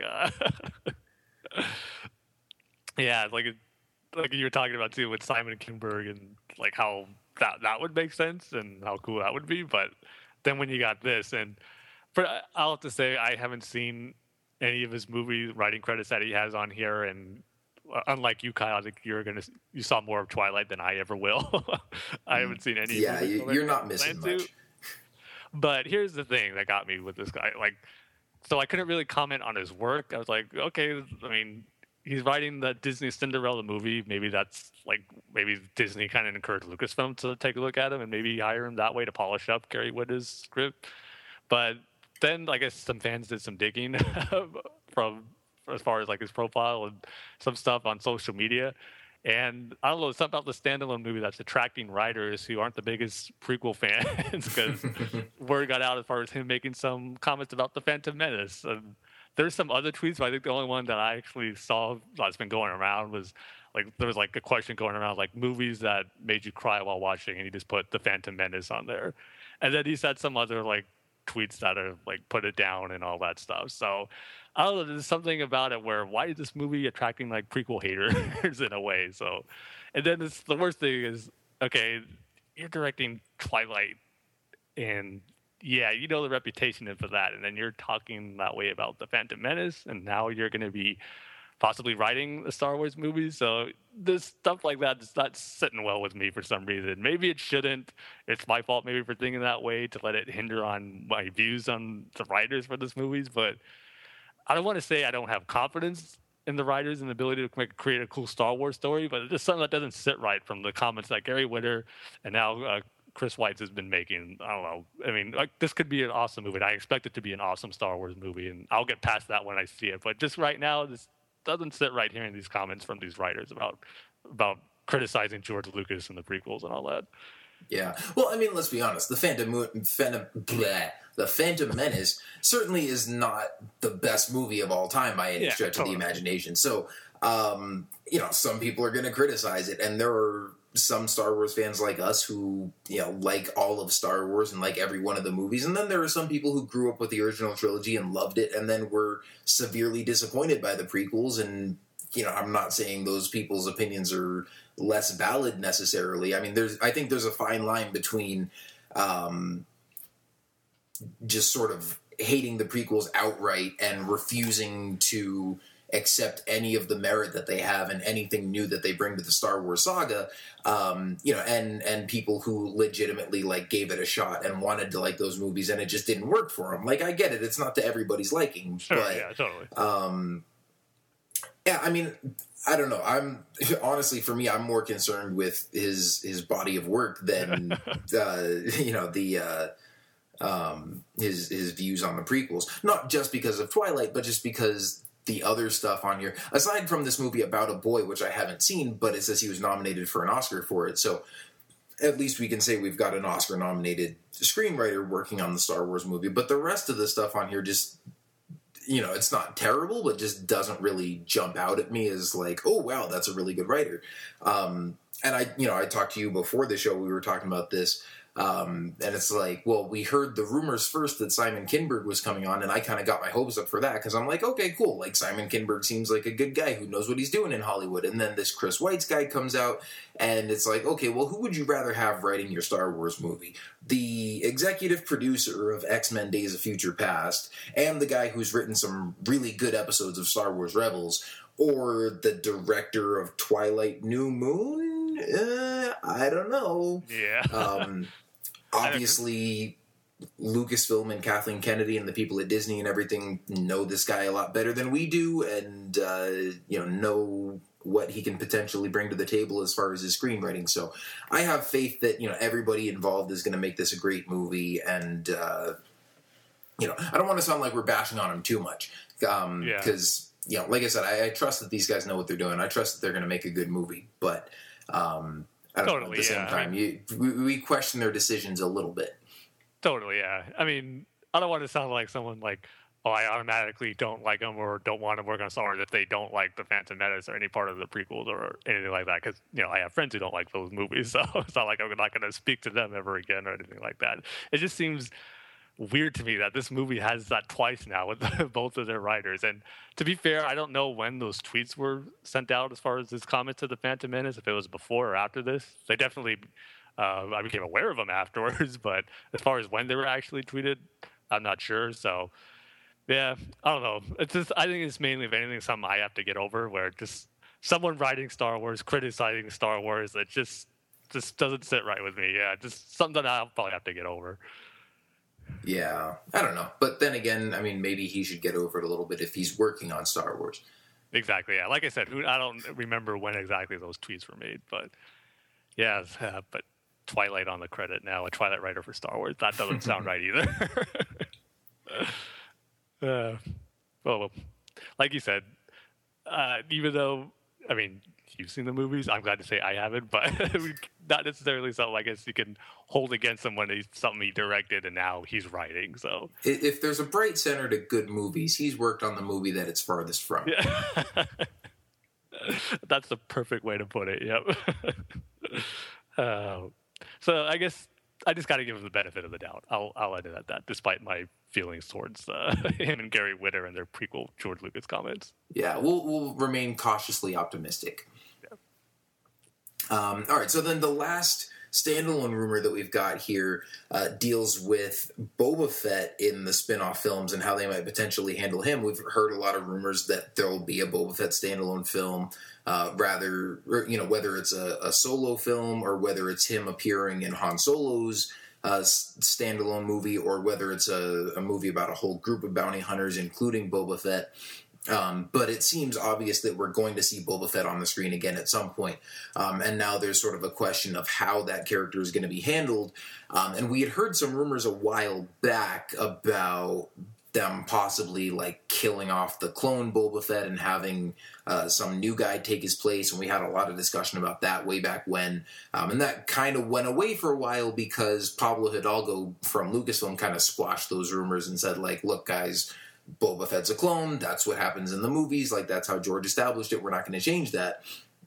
But now these new rumors are kind of popping up suggesting that maybe there might be a little bit of a change in that. Not necessarily in that Boba Fett would just get killed off, but that maybe we'll see an older Boba Fett who survived the Sarlacc pit and everything, and maybe see him sort of passing down the mantle and the armor to a younger character, and that maybe just sort of the name Boba Fett will become less of a specific character and more sort of a mantle, or just sort of that iconic recognizable armor. And then sort of attached to that, there have been rumors that Michael Fassbender is possibly a front runner to play Boba Fett in a standalone film at some point, which would be really cool from, a certain point of view, I guess, if you're okay with the whole idea of a new Boba Fett who's not a clone of Jango.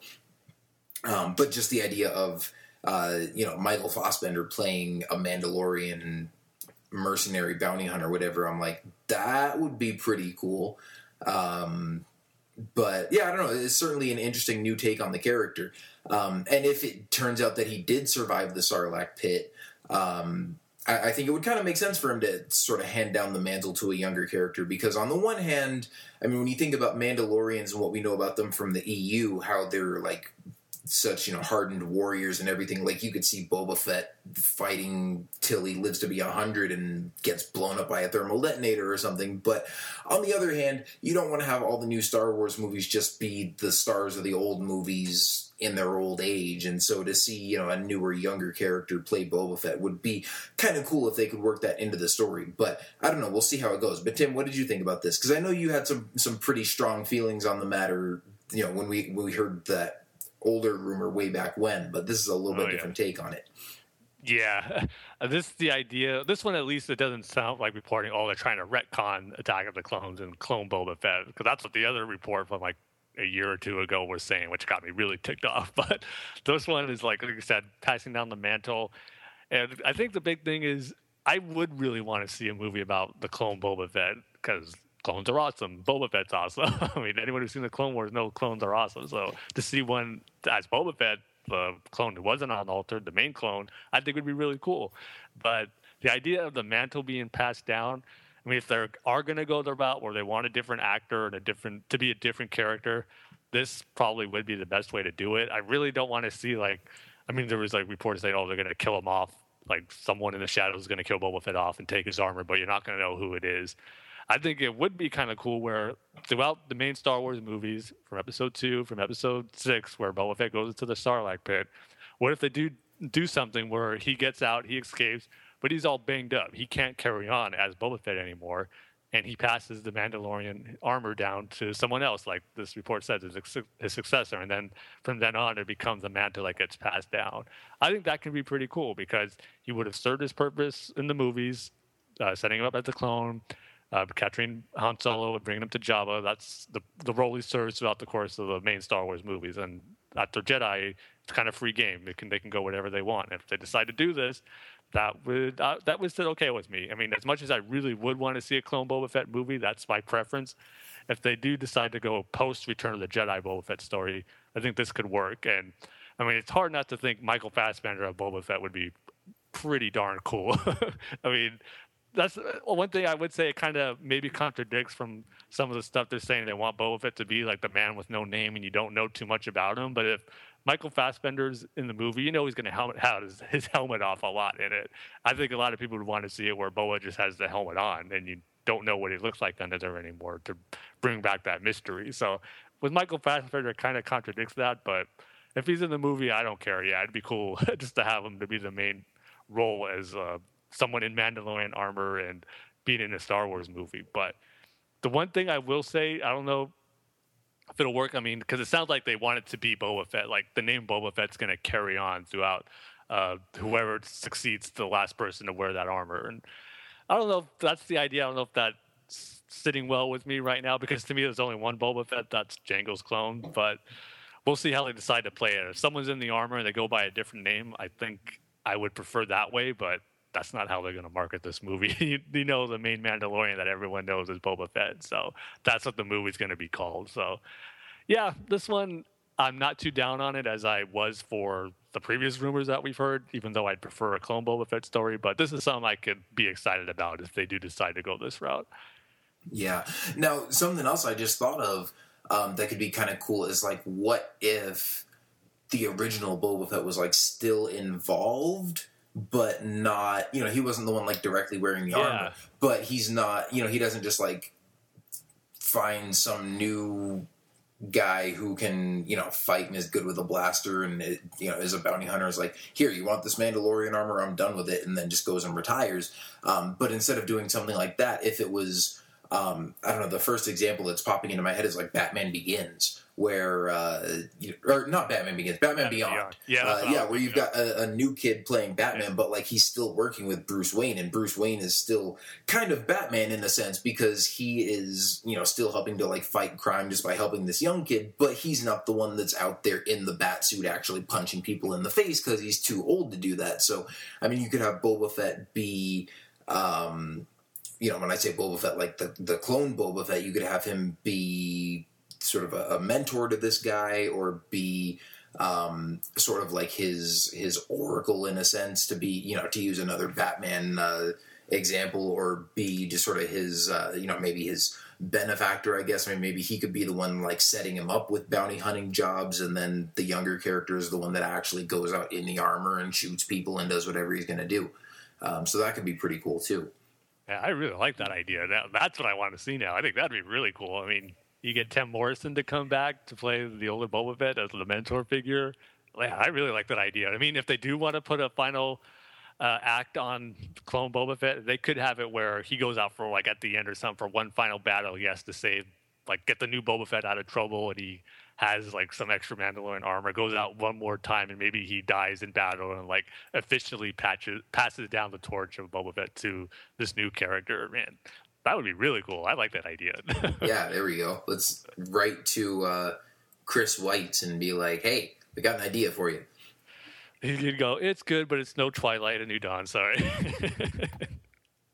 Yeah, that's I don't know what you call that from a grammatical standpoint, but I guess that sentence was redundant. Yeah. It's good, but it's no Twilight. Like, yeah, it's no Twilight because it was good. Yeah. You got me really excited for that. Now that's something I really hope we see, but I don't know if they go that route. But that sounds really cool. Well, maybe they should hire me to write the next movie. Yes, I would endorse that. I don't know, you should like try to find Kathleen Kennedy or somebody at Star Wars Celebration and be like, "Hey, hire Kyle to write a standalone movie." Yeah, we'll just go up there like one of those crazy fans with a script, like, "Would you please read my script? Right. Good idea." And then we'll get escorted out of Celebration, and we'll miss all the cool stuff. No, but it's really good. Yeah, that's like a Robot Chicken, the segment right there, waiting to happen. I was just thinking that. I'm like, even though it doesn't really match up, for some reason, us getting escorted out of Celebration made me think of the scene in Robot Chicken with the guy in the Tauntaun costume in the elevator with George Lucas. You have to pitch your idea in that voice. Yep. And then I'll tell my grandkids about it. And that was the best day of my entire life. What about when I was born? Not even close. Or they could say, "Did the movie ever get made?" Nope. Nope, not even close. See, we got our plans for Celebration mapped out right now, too. So Yeah. Of course, now we could make, like, Fanboys 2 and just make it about us trying to get J.J. Abrams our script for a Star Wars standalone movie. yeah, it's going to be like the quest to save the Boba Fett. Speaking of which, have you heard the rumors that Mel Brooks is actually now considering making Spaceballs 2 The Search for More Money? I've heard stuff about that, but I didn't follow it too much. Like, really? I've actually never been a big fan of the original Spaceballs. So man, I love Spaceballs. Yeah, it's one of those things because it's like I don't like seeing Star Wars like being parodied like that. But then again, I enjoy the Robot Chicken stuff. So to me, that just seems more funny and not. Oh, it's weird. I mean, you could say I'm being hypocritical, like liking one parody of Star Wars and not liking another, but there's something about Spaceballs that never sat well with me, even as a little kid. All right. Well, anyway, we've pretty much talked the movies to death. Now let's talk some Star Wars Rebels here for a minute, because there's been a lot going on Star Wars Rebels lately. I mean, we've had Lando on the show. We've had Tarkin on the show. We're heading into the season finale here pretty quickly, which is crazy because it seems like the season has flown by. Sure. And I mean, we knew it was going to be a shorter season because with Clone Wars, we're used to like 20 to 22 episodes. But with Rebels, well, they said it was going to be a 16 episode season, but apparently all those little shorts that they did at the beginning actually did count as one episode. And then Spark of Rebellion counted as 2 episodes because I guess they produced it as 2 episodes or wrote it as 2 or whatever originally, and then decided to just combine those 2 episodes together to make their 1 hour TV movie, which leaves only 13 episodes in sort of the official run, I guess, of half-hour episodes that started airing after Spark of Rebellion. And we're up to just about the last one. I mean, as of recording this on Monday, the second to last episode, Rebel Resolve, is now available on the Disney XD app and watchdisneyxd.com. And then it'll be premiering on TV next Monday, and then the season finale will be the Monday after that. And I don't remember when the last time we really talked about Rebels in depth was, but Tim, let's just kind of back it up to just the beginning of this year with Path of the Jedi. But what have kind of been some of your thoughts on the season since then, and just sort of the second half of the season so far? Yeah, I think for the most part, the second half of Rebels has been firing on all cylinders. I've enjoyed pretty much all the episodes we've gotten so far in the second half. I mean, Path of the Jedi was a great way to start off the second half. I mean, I love seeing stuff with the Force, and that episode delivered on a big time. I mean, you got Frank Oz as Yoda. I mean, how cool was that? And then just seeing Ezra kind of go on a little mini trial and having echoes of what we've seen in the Dagobah Force Cave and some of the stuff Yoda went through in the Yoda arc in the Clone Wars and the visions that were there. There's a lot of cool stuff happening in that episode, and to cap it off with him getting his Kyber crystal and building his lightsaber. But Yoda was awesome in there. I mean, the stuff wisdom he was giving to Ezra, and at the same time Kanan, because they're both really unsure of themselves, one as the master and one as the apprentice. So that was really cool. And then the little throwback they had there to the Yoda arc, where you kind of even see the progression of Yoda's training that he's getting from Qui-Gon, because as he was leading Ezra along through that Jedi temple, he was those little lights that were that we saw in the Yoda arc where Qui-Gon was leading him on Dagobah. So I thought that was a little cool throwback to that, and seeing that Yoda kind of developed that far in his training to become a Force ghost. So I love that episode. Tons of good stuff. And then we got Idiots Array with Billy D. Williams returning on Lando. That was a real fun episode. You're not going to get a real deep story with that one, but it was just fun. Billy D. Williams was great again as Lando. It was like, just pretty much, he's older, obviously, but he sounded almost as close as he did from Empire and Jedi. Like, it was Lando, and it was great to have him in there. Just a fun episode, and see the beginning of him starting to get in the mining field with that fucker pig. Yeah. So that was cool. You know, we're going to see him again, too. They hinted at the episode, and then Billy D. Williams even commented that, yeah, I'm pretty much going to be back. But the last few episodes we got, what's kind of shaping up the end of the season with Tarkin, and we had Vision of Hope. That was a good episode, but man, Call to Action with Tarkin, that was an awesome episode. I mean, seeing Tarkin in there was just really cool. More akin to the Tarkin we see in A New Hope than what we saw in Clone Wars. But what I loved about it is how the series is progressing as far as the trouble the rebels are causing here. I mean, they're working up the ladder in the Imperial food chain, really. They caused a little trouble in Sparkle Rebellion. You had Agent Kallus go there. He wasn't able to stop it. They found out there was a Jedi there. They had the Inquisitor come to take care of it. He can't stop it. So the next higher up, they're bringing in Tarkin to get things done and take care of this threat. And what I liked about it is he succeeded for the most part. He captured Kanan in a Call to Action. And you just can't help but think, because, you know, the Empire is not going to win at the end of the day where they get rid of this rebel threat, or else the series would be over. So what's after Tarkin? Well, not only would the series be over, the movies wouldn't happen. Yeah. So like I said, once they succeed in other areas, who's the next level after Tarkin to get involved? It's going to be Vader. And you know that's going to be coming, and we'll be talking about that later. But I just love how they're increasingly becoming more threats within the Empire where the higher-ups have to get involved. And we're at Tarkin's level right now, which was awesome to see. And I just can't even imagine when we get to Vader's level for him to get involved. So, yeah, tons of stuff to be excited with Rebels. I'm loving these episodes we've gotten so far. And the one we got today, Rebel Resolve, I would say it was kind of more of a setup to the season finale that we're going to be getting. But, man, I cannot wait for the season finale with how Rebel Resolve ended and the tease we got for where we're going to be going. So, yeah, it's been awesome so far, and I can't wait to see how it all wraps up. Yeah, but I mean, Rebel Resolve, and you know, we won't talk about this too much because I know a lot of people probably haven't seen it on TV yet. But I mean, that one had some cool action sequences too in its own right. I mean, that was a fun episode, and it wasn't just like all set up for the finale next week. But yeah, I mean, to back it up to the beginning there, I mean, Path of the Jedi, like you said, was really cool and a little bit of a change of pace because, of course, we've seen some bits of Kanan and Ezra going through and doing Jedi training stuff along the way, but most of the series focuses on them, you know, fighting the Empire, and so to take a whole episode where well, there was a vision of the Inquisitor in that cave, but they didn't run into the Inquisitor or Agent Kallus or any stormtroopers or anything. And there was no Hera shooting down TIE fighters or Zeb throwing stormtroopers around or anything. It was like the whole episode was just Kanan and Ezra in this old Jedi temple, doing their Force training thing. And then, of course, hearing the voice of Yoda as Frank Oz again was so cool.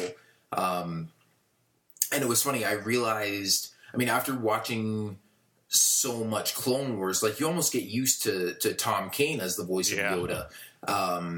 And I mean, I don't want to say to the point where you almost forget what Frank Oz sounded like, but you almost start to just accept that sort of as the voice of Yoda. But then as soon as you hear Frank Oz do it again, I'm like, Tom who now?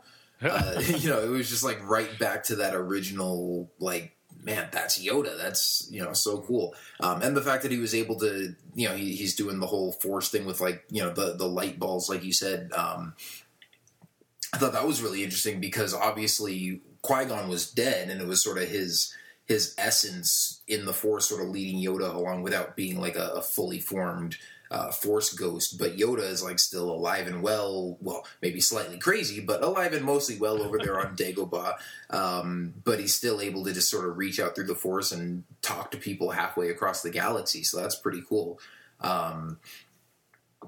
So yeah, I mean, that episode was really cool. I was a little bit hesitant when Ezra got his Kyber crystal and built his own lightsaber at the end of that episode. I mean, I thought that once he got the crystal, I thought it might be another like couple episodes or something before he actually completed the lightsaber, but then bam, it seemed kind of rushed almost right there at the end of the episode. And then I was kind of worried, like, oh, well, they gave the kid a lightsaber, and now they're going to have him start, like, fighting the Inquisitor and stuff, just like in, season 1 of Clone Wars, Ahsoka was always going up against, like, Ventress and Grievous and everybody. But I like it. I really like how they've handled it so far. I thought it was, might be a little gimmicky that, his lightsaber can also be a blaster and, fires, like, these stun blasts. So, of course, they still don't have the 14-year-old kid like shooting people and killing them on a cartoon show, but he shoots these little energy balls that like stun him and stuff. But I think it's actually worked out really well. I think they've used it to pretty good effect. I certainly like it a lot better than his little laser slingshot thingy that he had. I've almost completely forgotten about that by now, and just the fact that. The first time he pulls it out, he basically admits to Kanan, he's like, hey, I'm still in training, like, I can't use this thing as well as you can and actually, like, sword fight with people, but in the meantime, while I'm training with it, I can also use this extra feature and stun stormtroopers with it, so it's pretty cool, and I think, especially for this show that is kind of, it's more fun and action-adventure and aimed at kids and stuff, I think it works really well. So anyway, then, yeah, with the Lando episode, I enjoyed that one. I guess the puffer pig was maybe a little too cartoony for me, with that being the whole MacGuffin of the episode. And, Lando's like, I've got some sensitive mining equipment, and then it's this balloon pig that inflates when Zeb scares it. I'm like, that's a little much for me. But I did enjoy hearing, Billy D. Williams as Lando again, so that was pretty cool. I have to say Vision of Hope might be my least favorite episode of the season so far. And not because it was a really big stinker or anything, but just because it didn't really do much for me with that whole plot with Travis. It was predictable, yeah. It was really predictable because, I haven't been watching a lot of the previews or anything for Rebels. One of the things I like about the way they do this, and I know you and I kind of differ in opinion on this, but with them releasing the episodes online a week ahead of time, it can kind of throw the schedule off and make things confusing sometimes. But one thing I like is that on that, on the Monday that a new episode airs on TV, sometimes like they'll start releasing previews and stuff online for the next episode, and I'm just able to ignore it because I can watch the new episode online that night. So I don't usually, get spoiled, and I'm able to watch these episodes, usually pretty fresh and, not be spoiled on any of the surprises or anything. But for Vision of Hope, I think even the description for it that was on the Watch Disney XD website, just in like one sentence, said something like the rebels go to meet with Gall Travis, but they get an unexpected surprise, or something is not what it appears to be, or something like that. And I'm like, let me guess. He's going to be a traitor, and, this guy who was supposedly an Imperial defector who was feeding information to the rebels really was just working for the Empire all along to, lure rebels into traps and stuff like that. And then I was like, I hope I'm wrong.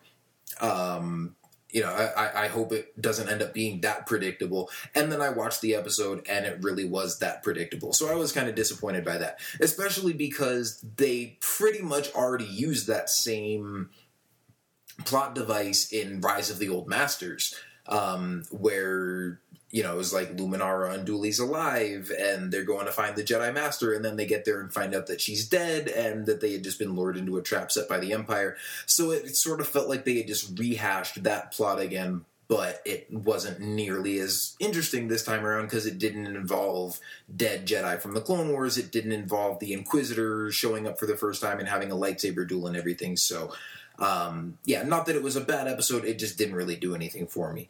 But then, boy, oh boy, the next week we pick up with Call to Action, and that one was fantastic. I think, I don't know, if I had to pick a favorite episode for the season at this point, it would have to be either Call to Action or what's the one? Gathering Forces, which was sort of the mid-season finale.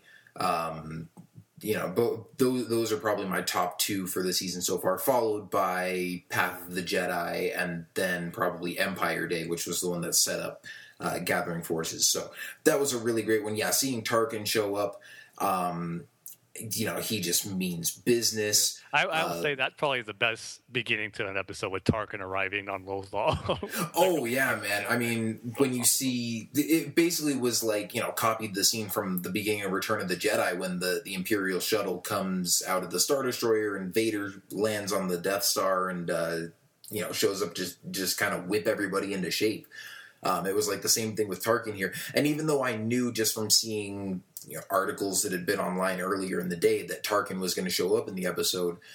When I saw that shuttle heading for Lothal and heard, the Imperial March and everything, even though I was like, man, I know that's probably Tarkin, I'm really hoping that's Darth Vader.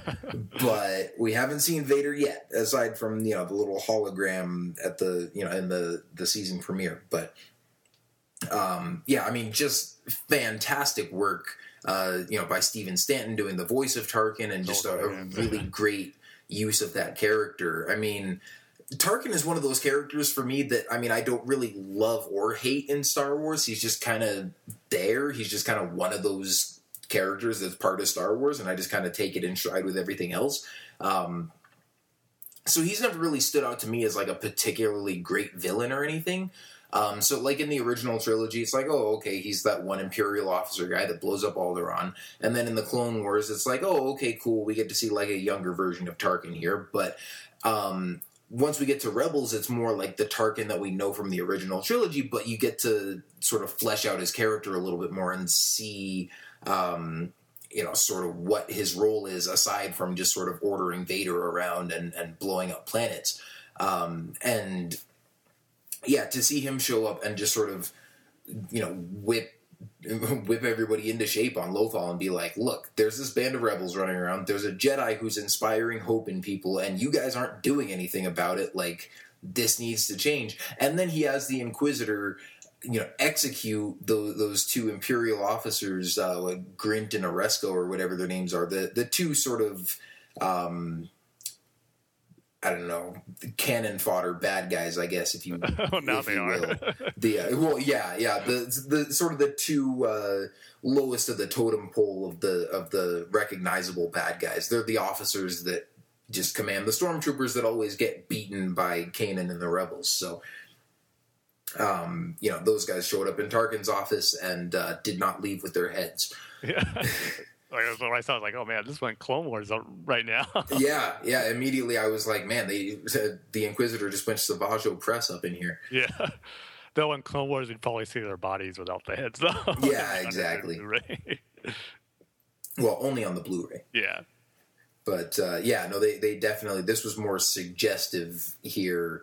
You did see the Inquisitor ignite his lightsaber right behind their heads, and then just start moving it forward a little bit. But then before you actually see any cutting happen, you just see Agent Callus being like, "Holy crap, that just happened!" Which was basically my reaction to. I don't do anything. Yeah, exactly. But then he does do something. They go out and capture Kanan, and so I love how the story is getting shaken up a little bit here, and they're sort of changing the status quo, and like you said, they're sort of going higher up the food chain here. And I think in Rebel Resolve, Tarkin even says something about yeah, even though he has already shown up, I think he says something to Agent Callus or somebody else about how these rebels are going to attract more attention from outside the Empire. Actually, no, you know, I think maybe it's Fulcrum who says that to Hera, but somebody says something about the rebels attracting more attention. Actually, yeah. Which just makes you think, like, oh, well, how soon is it going to be before Vader shows up to deal with these guys? So, yeah, should be really cool to see. But, yeah, I mean, so far, especially for, you know, the first season of a new show, I think it's been pretty good so far. And, you know, when you compare it to Clone Wars, I'd almost say it's even been, like, maybe more consistent quality than Clone Wars was. Because, obviously, I don't think there's been anything yet on Rebels that has quite matched the heights of Clone Wars episodes like the Lawless or you know, the Yoda arc or the Ahsoka arc from the end of season 5 or any of that kind of stuff. But they're also, I mean, there have been maybe like 2 or 3 episodes this season on Rebels that I wasn't really all that impressed with, but certainly nothing on the level of you know, Corruption or Pursuit of Peace or any of those kind of stinkers from the Clone Wars either. So you know, overall Rebels has at least been pretty consistent and definitely very enjoyable so far. Yeah, I totally agree with you about the consistency for the first season so far. You're right. We haven't gotten like a real stinker like, oh man, we're like almost all the fans say, yeah, this is one we're not going to be watching too much. But yeah, so like you said, some are better than others, but for the most part, we've just been getting some really cool Star Wars stuff or action in this series and stories too. So I think it's done its job so far in this first season, and the season finale, I think it's going to be pretty darn epic, and I just can't wait for it. For those who've seen the end of Rebel Resolve will know exactly what I'm talking about. Yeah. Now, Tim, let's talk about this for a moment before we move on to some of the other you know, little Rebels tidbits we've got here. One thing that we've been, you know, that we've seen all season long is this Fulcrum character who's, you know, kind of hiding in the shadows and advising Hera on how to fight the Empire and stuff, but we still don't know who this character is. I have a feeling we're going to find out in the season finale, but before we find out for sure, do you have any predictions on who this might be? I will say it won't be my own prediction, but from the rumors we've been hearing lately and some of the even audio alterations we've heard fans do from earlier episodes and some other info that's come out, yeah, I mean, I'm totally convinced right now that it's going to be Ahsoka Tano as Fulcrum. I mean, I would actually come into a point now where I'll be surprised if it's not her, really. But in the beginning, I always just thought Fulcrum was just going to be some new character. Like, I really didn't pay much attention to him/her the first time he appeared in an episode. Like, okay, just someone who's helping him out. We'll see if he's even mentioned again later on. But then they made it to a point in Out of Darkness with Hera and Sabine where Hera was keeping Sabine out of it in her meeting with Fulcrum, and there was more to it where this person is a mystery. And then in this episode, I mean, we talked about this before. We got this information about Ahsoka possibly being Fulcrum, and like before we saw this episode, and then when we saw this episode, Rebels Resolve, it just kind of affirmed that to me more as I saw it. Where as we see that conversation Hera has with Fulcrum, it's just hard for me not to think it's Ahsoka now. Really, the way he talked. Or see, I'm saying he because I think they were trying to early on just make it feel like it was the guy, but in this episode, Rebel Resolve, you can definitely tell it was a female talking to Hera in that hologram, and it's just almost screaming Ahsoka to me now. So, like I said, I'd be surprised if it's not her. And at this point now, I think it's an awesome choice for it to be Ahsoka, because I think it would just be a natural progression for her character to go this route to help the disbanded rebels and probably helping other rebel factions throughout the galaxy, to kind of her to be like, maybe like, I don't want to say like the rebel leader, but kind of like one of the main people who's keeping these rebel groups together and just like watching out over all of them and kind of making sure she's doing her part to help them out in their fight against the Empire, and eventually will bring them together. So I think the possibilities for Ahsoka to be Fulcrum is awesome, and I can't wait to see what stuff they have planned if it does pan out to be her. So yeah, I'm super excited about that possibility, and like I said, kind of expecting now. Even though we got the rumors and the reports saying that it is her. And, like, some sites are saying, yeah, it's fact, it's Ahsoka. I think it's still going to be an awesome moment when we do get that reveal, whether it's season finale or season 2 premiere. Once Fulcrum pulls off that hood and it's revealed that it's Ahsoka, fans are going to go crazy, and I'll be one of them. Yeah. Now, I mean, I would sort of agree with you that I think she is definitely the front runner. I still don't know that I believe it's absolutely confirmed. But like you said, after seeing this latest episode, Rebel Resolve, and this is, kind of minor spoilers for those who haven't seen it yet, but it's not really, big spoilers yet, because we're not basing it off of any sort of information that's revealed in the episode, aside from just hearing her talk to Hera again. And you just hear that voice, and this time, like you said, you can definitely tell it's a female voice. Although she also was kind of talking to Hera with some maturity and some authority, and really kind of laying down like, hey, this is what you have to do to avoid the Empire and this sort of thing. And so one of my early predictions for Fulcrum was I thought it would be, maybe it was a prediction or maybe it was just sort of something I thought it would be cool to see, but I thought maybe it would be Leia, as a young teenager trying to help out the Rebel Alliance in a way that sort of is, more fitting to someone her age, because obviously she's not going to be out there fighting or even, standing up to Darth Vader as, a 14 or 15-year-old. But she could be, I'm sort of imagining almost this girl just sort of like hiding in her bedroom with her laptop. Bail Organa walks by the door and says goodnight. She's like, "Good night, Dad," and then jumps under the covers, and she's there with her laptop and her headphones and her microphone and being like, "Hey, this is Fulcrum. Like, go attack the Empire." But so after seeing this episode, I don't think it's young Leia, just because it seems like whoever this is a little bit older and more mature.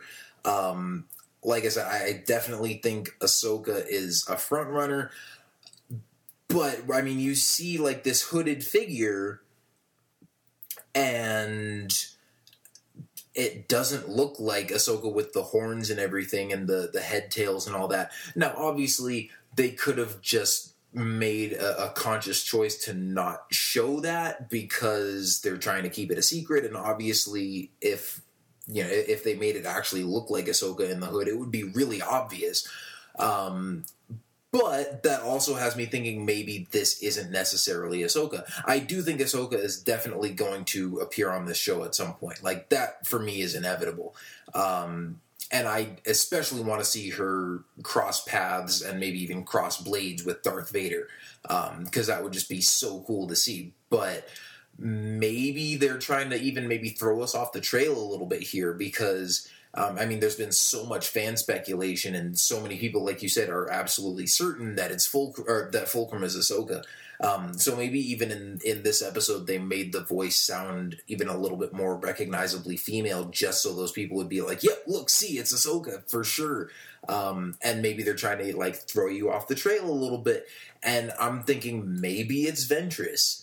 That's sort of like the one other sort of main female character from the Clone Wars who could still be alive now, who we don't really know the absolute final fate of, and certainly would be a character who could be operating from the shadows. And we, obviously she's been sort of a villain character in the past, but started to sort of turn it around before we got to the end of the Clone Wars series, so she certainly could end up in a position where now she's helping this Rebel Alliance start forming. So I think that would be really cool to see. That's sort of my wild card pick, is that it's Ventress, but obviously, the main signs are pointing to that it's probably Ahsoka. Yeah, when you mentioned Ventress, like, that was a character who didn't even pop in my head as far as the possibility for Fulcrum. I was kind of like you, with mainly Ahsoka and the possibility of Leia, and maybe just a brand new character. But to the lengths they're going to keep Fulcrum's identity a secret, I think it's going to be a familiar character, because otherwise they probably just would have revealed it already. But Ventress, yeah, that didn't come to my head at all, but can make sense really if she does it. I mean, like you said, when you think about her in the past, it wouldn't necessarily be a role that would fit her, but like you said, we saw her turning a new leaf by the end of the Clone Wars, where she's shown more sides like of being a good person and as a bounty hunter. I just don't know if like you go from that transition to bounty hunter to being like a rebel leader, really, because we still see bounty hunters operate during this period with the Empire. So I don't know if maybe there'd be some circumstance that makes her go from a bounty hunter to being involved with setting up a rebel alliance or something. So, but just in regards to where her character was going, regardless of whatever her occupation was, I think it could be somewhere she could end up in that role. But yeah, it's not swaying me on Ahsoka too much, really, but it's just something I didn't think of, but could see it working out if they did decide to throw us a curveball and she ended up being Fulcrum. But yeah, I think Ahsoka's still a safe bet, because I think the original report of the rumors for Ahsoka started really gaining speed when there is like a French actress who does Ahsoka's voice for the French dub of the Clone Wars, like revealed that like it was on her site somewhere, I think, that listed some of her upcoming work that she's doing, and it was like Ahsoka for Rebels or something like that. So I think that's kind of what gained steam to it too. And then we've heard other reports where like people hearing from the sources that it looks like it's going to be Ahsoka. So I don't want to say 100%, but I'm in the high 90s. That's going to be Ahsoka, maybe even 99%. Not going to put that other 0.9%, but 99%. Yeah, but the other thing I'm thinking too is that maybe Ventress and Ahsoka are working together here. I mean, I think we had even heard, obviously some very sort of vague hints about that from like Dave Filoni back when, before we knew that the Clone Wars was canceled. But when we see Ahsoka and Ventress working together at the end of season 5 of the Clone Wars, and then Ahsoka leaves the Jedi Order, and then suddenly Ventress and Ahsoka are both in, very similar positions where they've both sort of, fallen from grace within their respective Jedi and Sith orders, and now they're sort of, on their own, sort of forging their own new path, and that we might see more of the two of them interact in the future. Obviously, that didn't end up coming to fruition on the Clone Wars, sadly, but I'm like, that could still end up happening here. We've also got the Dark Disciple novel coming out this summer that's going to deal a lot with Ventress, and so we'll see what kind of shape she's in after that. But I don't know. I think there's definitely still room for her in this story. And again, still, I still think that in all likelihood, the safe bet is that Fulcrum is going to turn out to be Ahsoka. But I don't know. You say you're like in the high 90s. As far as how, what percentage you're sure. I'd say I'm maybe in like the low to mid 80s right now. Wow. Interesting.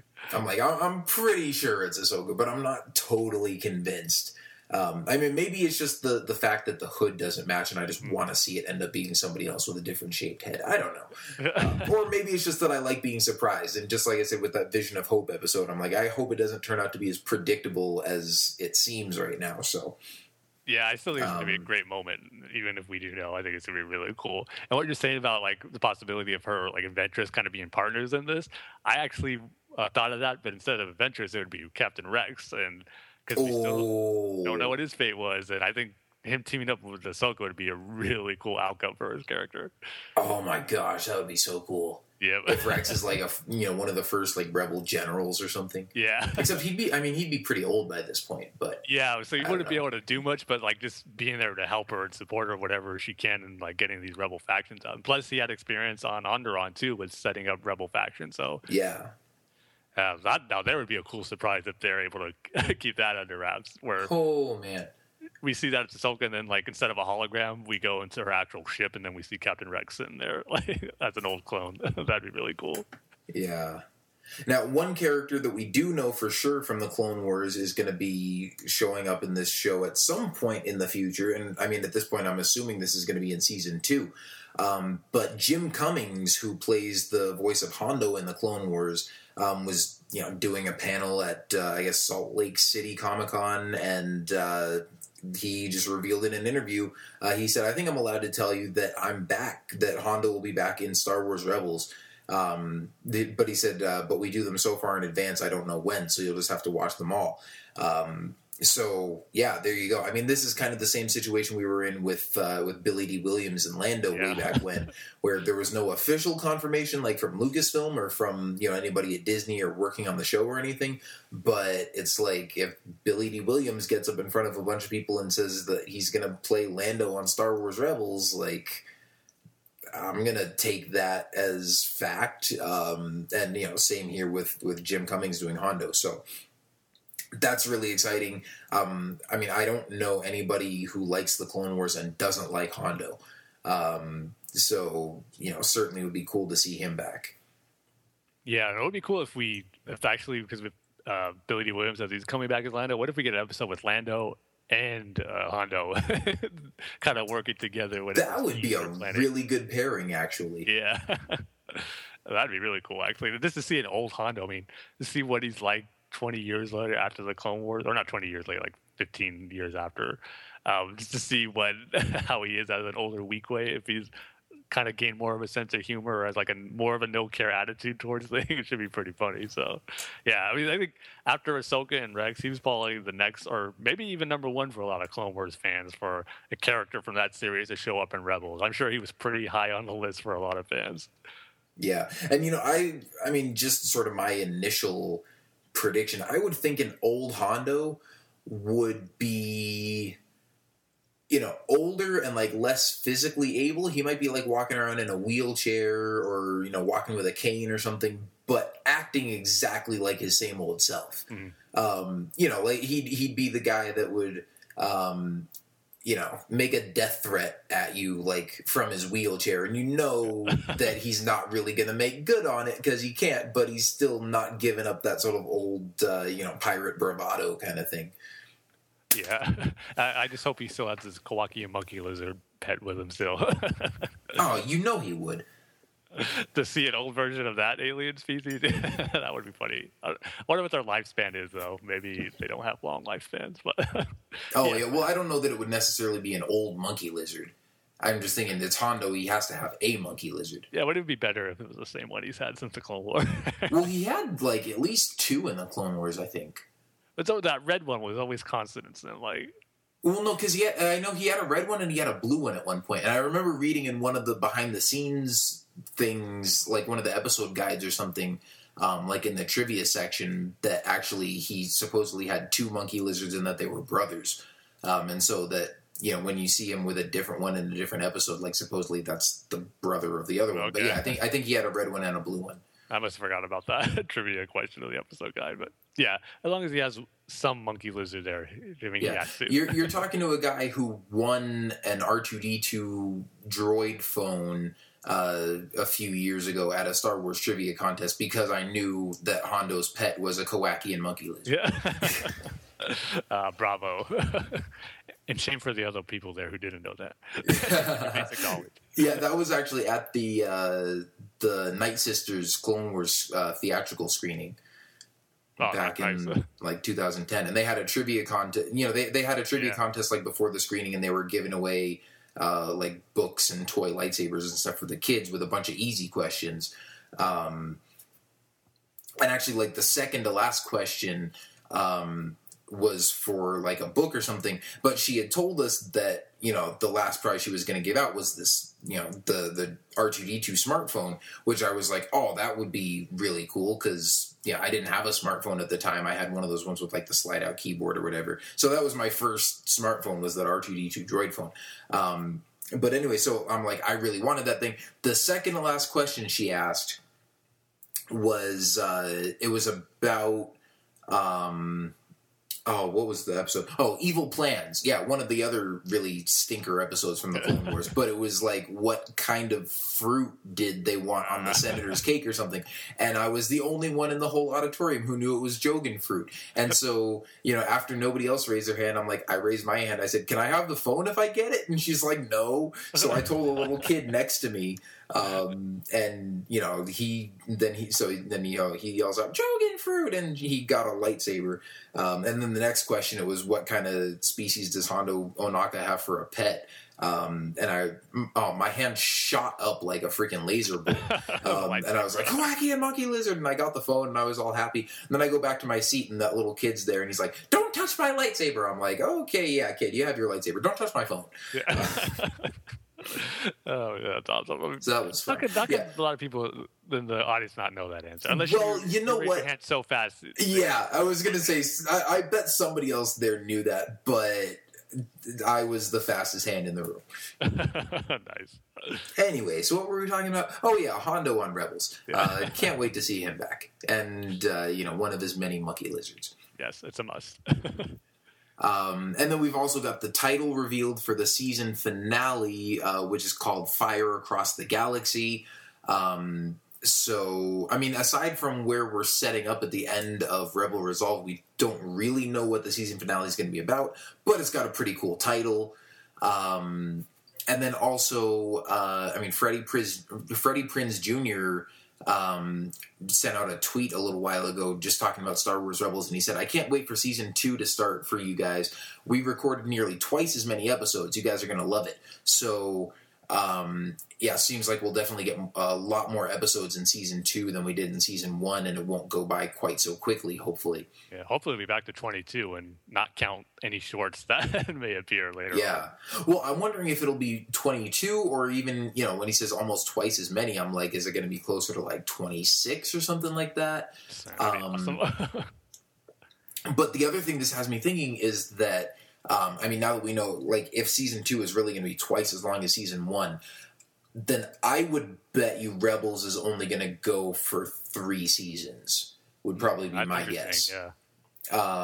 Which I don't really have a problem with, because as long as we get a lot of episodes and, a lot of good stories, if they want to, hurry up and wrap this up and get on to giving us a series set in between episodes 6 and 7, which is what I really want to see, then I'm fine with that. And, as long as they've got a good sort of vision for where they're going with Rebels and they get to wrap it up where they want it to and it doesn't, unfortunately, sort of end abruptly like Clone Wars did, which it seems like they do have a pretty good idea of where they're going with it, especially as we're getting close to the end of season 1 here. It seems like they're really starting to sort of line up some things and set some stuff up for season 2, so... I'm really excited to see where they go with this show in the future, but I wouldn't expect it to last too long just because, it seems like they're gonna, kind of move on to other areas of the Star Wars universe. And also, with Clone Wars, they kept talking about how 5 seasons was a long time for an animated series and 100 episodes was like this great landmark. So I don't know if they're going to try to do that twice with Rebels. Yeah, and plus, like, a successful run for an animated series really is like 65 episodes in the course of 3 seasons. So it would make sense if we get like around 25, 26 or something like that for season 2 and 3. And then you throw in the 13, 14, or if you count the shorts or not, episodes for season 1, that would kind of probably take it around 65 or close to it. And there's your run of a successful animated series. So that does make sense. 3 seasons might be a realistic possibility. Yeah. Like I said, that would probably be my guess at this point, just based on sort of the projected number of episodes for season 2. But I don't know. I guess we'll see. But we certainly have some tantalizing rumors, I guess, for the beginning of season 2. And this is just a rumor that we've heard from Making Star Wars and a couple other places that. In the Rebels Season 2 premiere that we're going to see at Celebration Anaheim, that we're going to have appearances by Darth Vader, Ahsoka Tano, and Emperor Palpatine. And it's not here in this Making Star Wars report, but I read somewhere else that, they reported that Sam Witwer is coming back to play Emperor Palpatine, which, again, rumors at this point, nothing confirmed, but... Please let this happen. And Sam Witwer does... for some reason, suddenly I'm getting deja vu, and I feel like I've said this on a podcast recently, and I can't remember if I did or not. But I don't know if anyone does Ian McDiarmid's Palpatine voice better than Sam Witwer other than Ian McDiarmid. Like, that guy just does such a great Emperor Palpatine voice.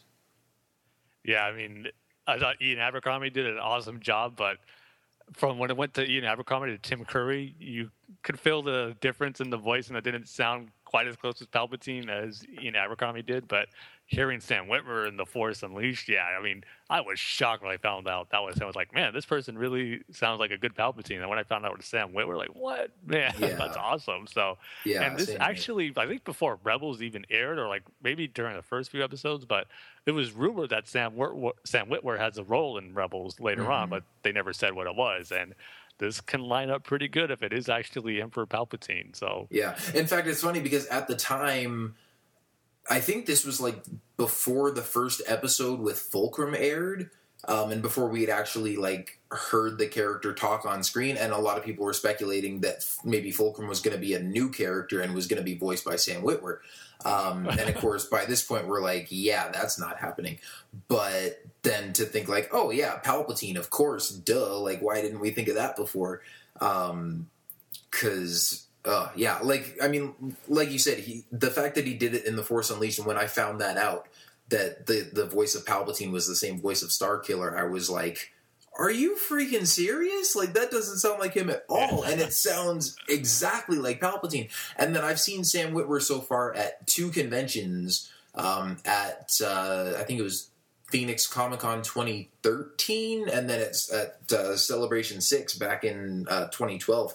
And both times I went to his panel, both times somebody in the audience asked him about the Palpatine voice, and he did it like live on stage, and did like one of my favorite lines from the Force Unleashed game, which was just, I mean, so great. So yeah, I would be super excited to have him back as Palpatine.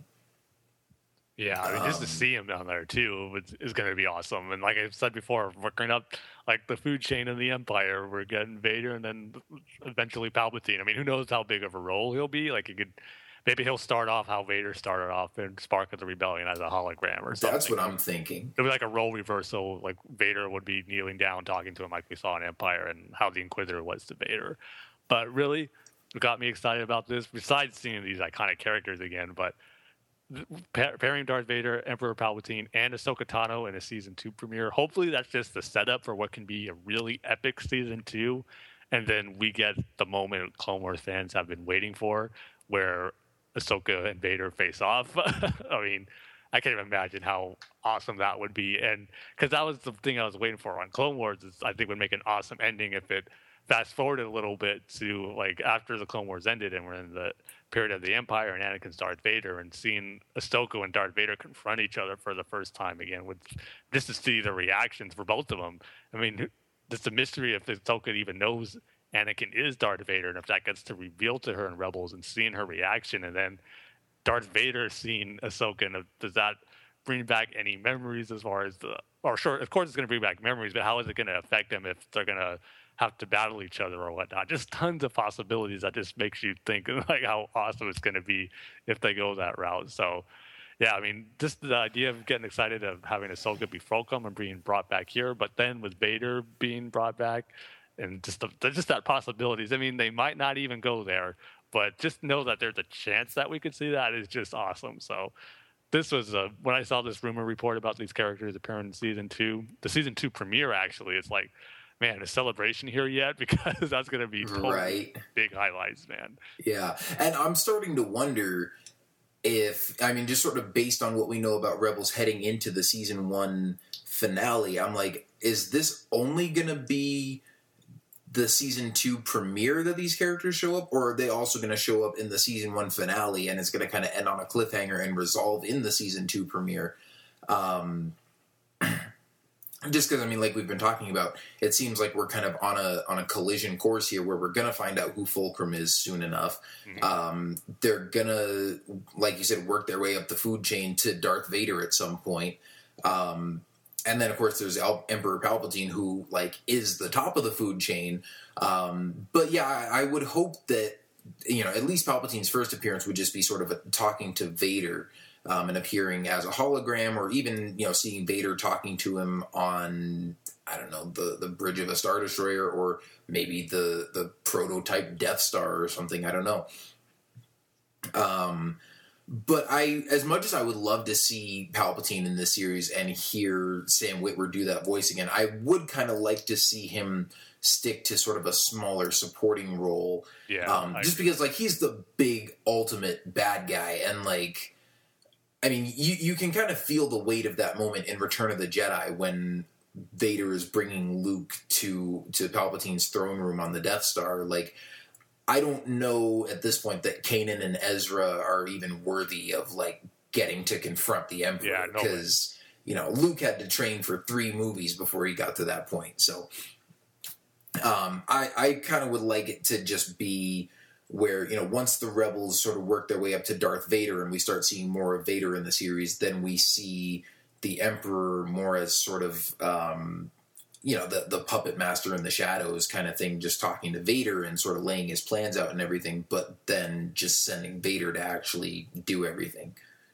Yeah, I totally agree with that. Definitely don't want to see him in action or anything, because he didn't make a point to go out and, like, confront Luke and all of them after the Death Star blew up and knew he was the offspring of Anakin Skywalker. He didn't go out and do it himself. He sent Vader to do it. So if he's not going to do that for Luke, there's no way he's going to, like, go out and do things himself just for, like, as a small rebel band in Ezra and Kanan. Yeah.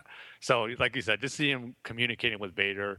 I mean, whether it's through a hologram, or Vader's on a Star Destroyer or the Death Star or something, or on Coruscant even, and he's having a conversation with Palpatine would be good. But yeah, just have him not necessarily get too involved in the dealings of what they're doing with the crew of the Ghosts. But another cool part of that was in the Making Star Wars report on this rumor for the characters appearing, was that he said he heard that James Earl Jones would be back as Darth Vader, and that he recorded his line some time ago. So maybe when he did that Spark of Rebellion intro, he did his lines for whatever appearances he's going to have in the premiere too. So maybe that they were just sitting on that. But it also made me think too, because Matt Lanter sent out that tweet a few weeks ago saying that it's good to be back as Anakin again.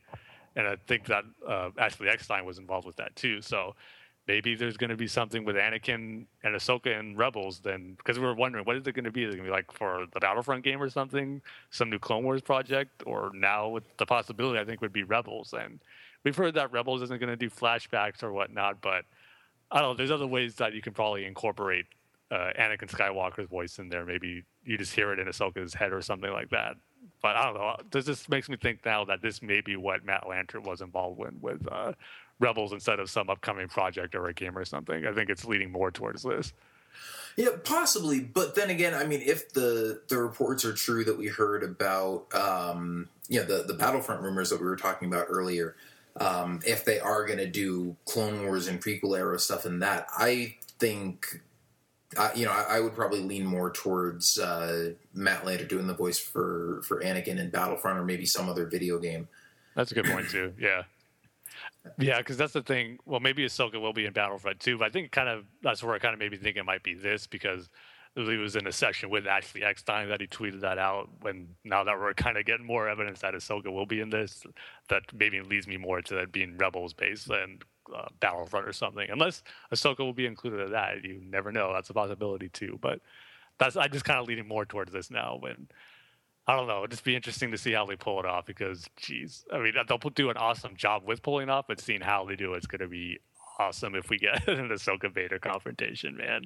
It's going to be epic, to say the least. It is going to be so epic. Yeah. I mean, man, they don't even have to do anything. Just, like, have the characters run into each other and then just, like, stop and look at each other and let us just envision everything that's going on in their minds at that moment. You see, what would you actually prefer? To Ahsoka already know Anakin is Vader, or she finds out when she confronts Vader, like, face-to-face for the first time or something? I would probably... Well, I don't know. It would be... Well, no, I was just going to say it would be tough because it depends on how much we see of Ahsoka before she runs into Vader. And sort of how much we get to learn about her character and, what she's been doing for the past several years and everything, and how much she knows about the Empire and about Vader and all this kind of stuff. Because I would imagine, I mean, if she's helping the Empire, if she has known or made contact with any other former Jedi, especially any who've maybe, like, been killed by the Emperor, been lured into any of the Inquisitor's traps or anything like that.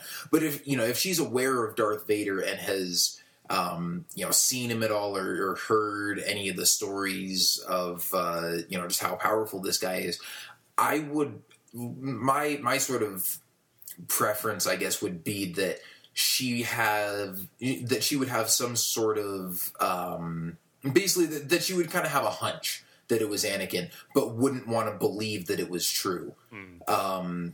Sort of like Padme, like when Obi-Wan tells her that Anakin's turned to the dark side and that he killed younglings and everything, and she says, no, I don't believe you, and acts all distraught and everything. But at the same time, like, you can tell just by the look on her face, like, that she knew Anakin was up to some shady stuff and just didn't want to accept it and didn't want to believe that her husband could do all this stuff. And now Obi-Wan is kind of just laying it all in her lap. And, on the one hand, she's like, no, I don't believe you. And on the other hand, she's like, crap, I knew this was going to happen.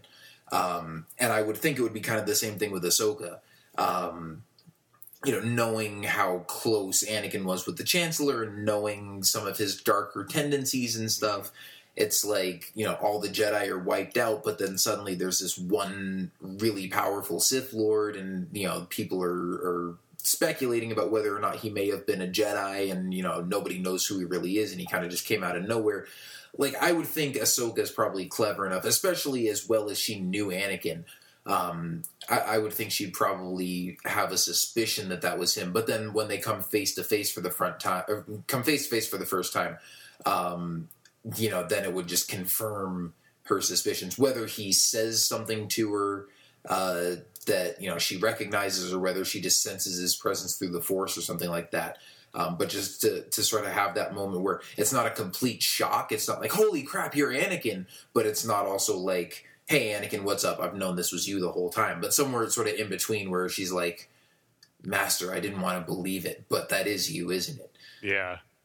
Yeah, I think that'd be a great way to do it. I kind of want it where, like you said, Ahsoka knows, but then it gets confirmed to her when she confronts him. But at the same time, like, Vader is the one who's like shocked to see Ahsoka still alive, or just seeing her again. Maybe he just like not forgotten about her, but did his best to, like, how he doesn't want to remember anything from his past, just to block her out of his mind. And then just sounds like being such shock when he sees it. He doesn't know what to do, and maybe a little like faint of that goodness that's still in there with him shows itself, where he doesn't necessarily kill her or allows her to get away or something like that. I think that'd be really great to like have a little small hint of what Luke is eventually going to bring out in Return of the Jedi, but because it's always there. It didn't fully go away, the goodness in Anakin. So if we get a little hint of something like that, I think that'd be great to see. And I think the perfect way to do it would be to show it with his former Padawan.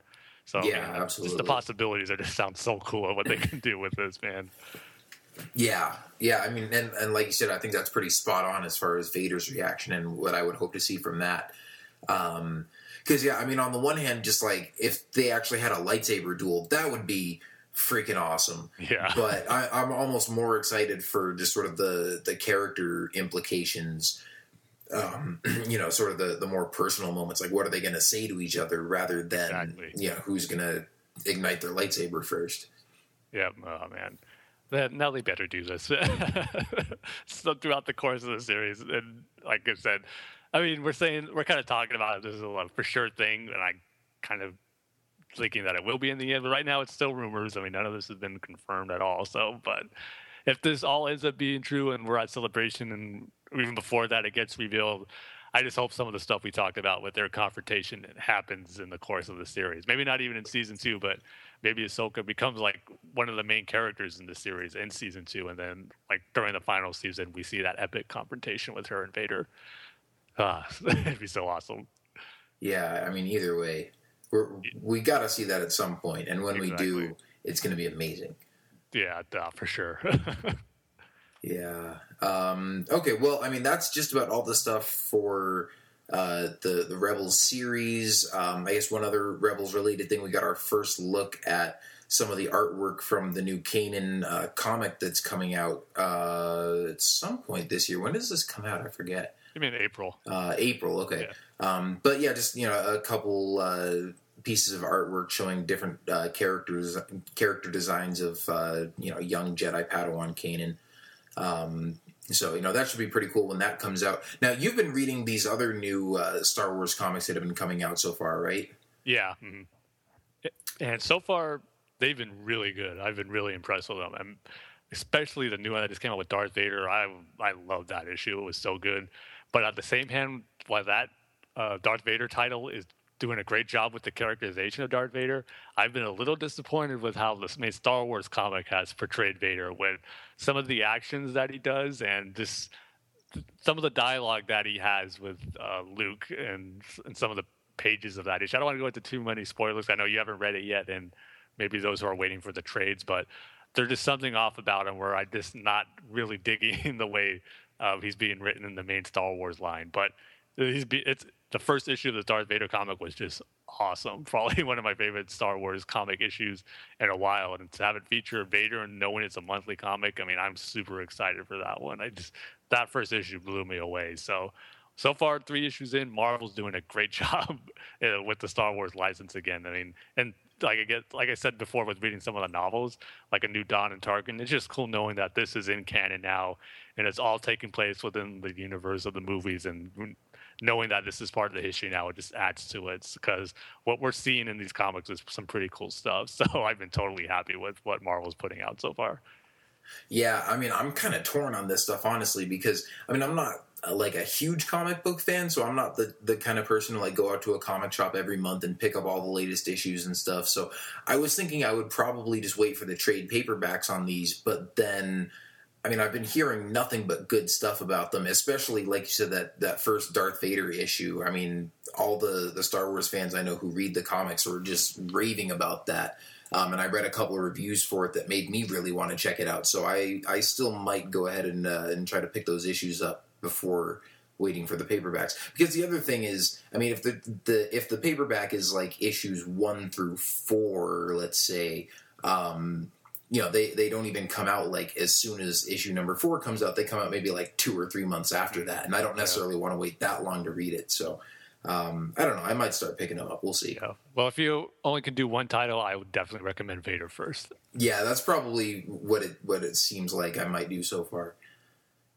But yeah, I don't know. I might have to check those out. Yeah, highly recommended by me.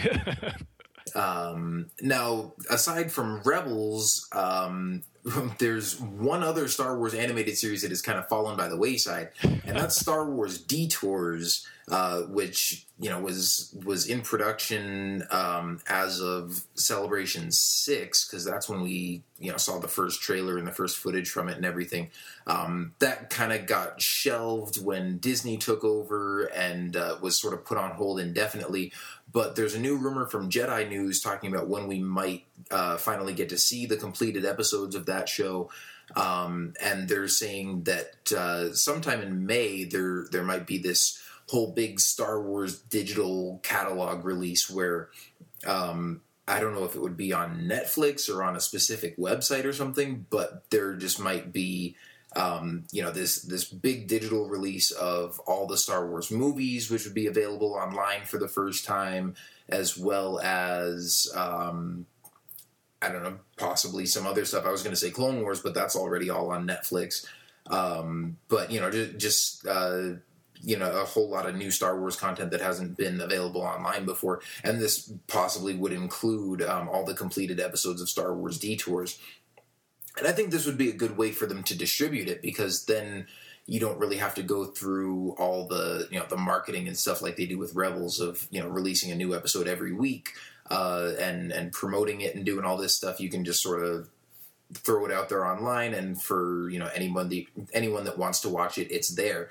But then they also point out in this article that at the end of last year, or like in August of 2014, Lucasfilm registered like 5 new trademarks on Star Wars Detours, covering like toys and clothes and all that kind of stuff. So it seems like they might not be completely done with this yet. I mean, we had heard that they might even like shelve this until after Episode 7 or until after the entire sequel trilogy, because they didn't want this to be the way that you know, that new fans got introduced to like a new generation of Star Wars. But I don't know. I hope they release it sooner than later, because I mean, if I were them, I wouldn't be too worried about this necessarily. Like, it seems kind of hard to imagine that people would be introduced to Star Wars for the first time through Star Wars Detours. I mean, it's kind of like the Star Wars Robot Chicken specials and all that. It's like, you're going to watch those because they're Star Wars parodies, like if you're a fan of Star Wars already in the first place. So, yeah, I don't know. I mean, again, still just rumors at this point, but if this does turn out to be true, I would look forward to being able to just watch all these online. Yeah, I think it's, like you said, the perfect way to put it out there. Just if they like release like a new Star Wars digital app and all the movies and Clone Wars and Rebel stuff's on there, they just throw Detours on there too. And I was thinking the same thing where, well, the whole point of this being shelved was because they don't want like new fans to be exposed to this first, and when we got the new movie trilogy coming out.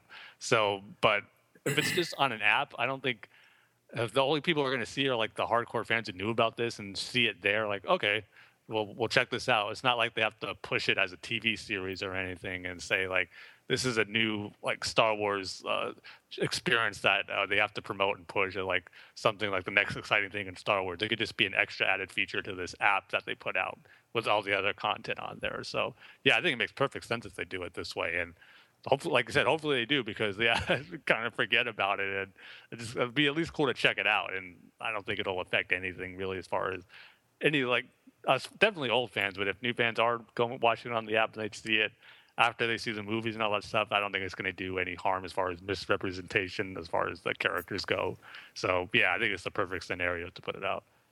Yeah, I totally agree there.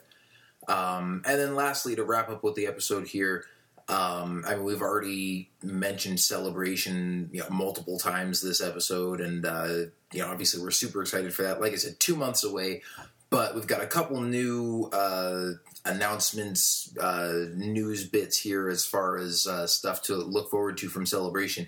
First of all, they revealed the lineup of all the artists that are going to be there, and I think it's like 34, I want to say, of the different artists that are going to be there, who are all doing exclusive prints just for the show. Now, there might even be even more artists than that just at the convention, on the floor showing off their stuff. But these 34 artists have been selected by Lucasfilm to all do exclusive artwork for the show. And you can, on the website, go through all the different artists and look at all the artwork that each of them have. For each artist, you can see the exclusive print that they're doing for the convention. And as always, I mean, some really cool stuff.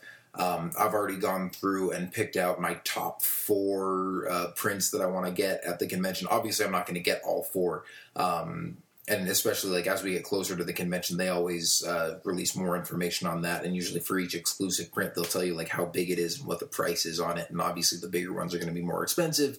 And I think a couple of the ones I've got my eyes on, I'm thinking are probably going to end up being some of the more expensive ones. So I don't know if I'll end up being able to get those, but definitely some cool stuff here.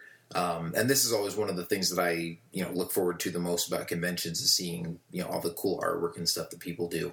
But Tim, I know you were pretty excited about this Clone 501st artwork piece that you posted up on the website with the article here that I'm looking at right now. Yeah, I love that piece, man. Like you said, too, seeing all the new artwork that's being done by the awesome Star Wars artists for Celebrations is always something I look forward to seeing. Even though I'm not there in person, I just love seeing the prints that get put on StarWars.com just to see how they look, because man, these artists do some awesome jobs. And this one here by the artist Chris D, he did a Clone Trooper one that just looks awesome. You got Captain Rex in there, you got other Clone Troopers down there, a Clone Trooper to the side of Captain Rex without his helmet on. It's just an awesome image of all the clones, and just glad to see the clones represented in here, because it's sometimes I just forgotten and just thought of as older stormtroopers, and sometimes people don't even know the difference between stormtroopers and clone troopers. So glad to see them represented, but at least amongst one of the artists here. So this image just looks really cool. It'd just be an awesome poster to have on my wall. So yeah, if I were to get one piece of art, this would be the one I would get. Yeah, and I was as I was looking closer at this, I realized it's not just a bunch of clone troopers, but these are all the 501st clones from the show. You've got Rex, and then there's Fives. The one off to the left in the ARC Trooper armor, I think, is maybe supposed to be Echo, but I'm not sure. Just because Echo's the only other clone, or only other ARC Trooper in the 501st that we know of. But then the 3 in the middle, or at least with 2 of them, you can tell it's, I want to say Jesse and Hardcase. But anyway, yeah, I was like, Yeah, oh, that's really even cool. cooler that Yeah. those are actually some of like the recognizable clones from the 501st in the show that we know of. Yeah, I can't believe I didn't pick up on 5. So you see the tattoo on his head right there with the mark. Oh yeah, see, I caught that like the first time I looked at it because he's got the 5 tattoo and then the Yeah. goatee. But then yeah, it took me a couple more times to notice the 3 guys in the front, and I was like, oh, I think that's like hard case right there in the front. That'd be cool if Tup was there, like the one with the tear on his behind his visor was on his mask. I love that design. It'd be cool. It would be kind of hard to see if it was these clones kind of far further back, but yeah, I always like that design of Tup's helmet with that little tear. Yeah, so definitely some good stuff to look forward to there. And then, of course, for those of us who are going to be at the show, these artists always have way more stuff in addition to just their exclusive prints.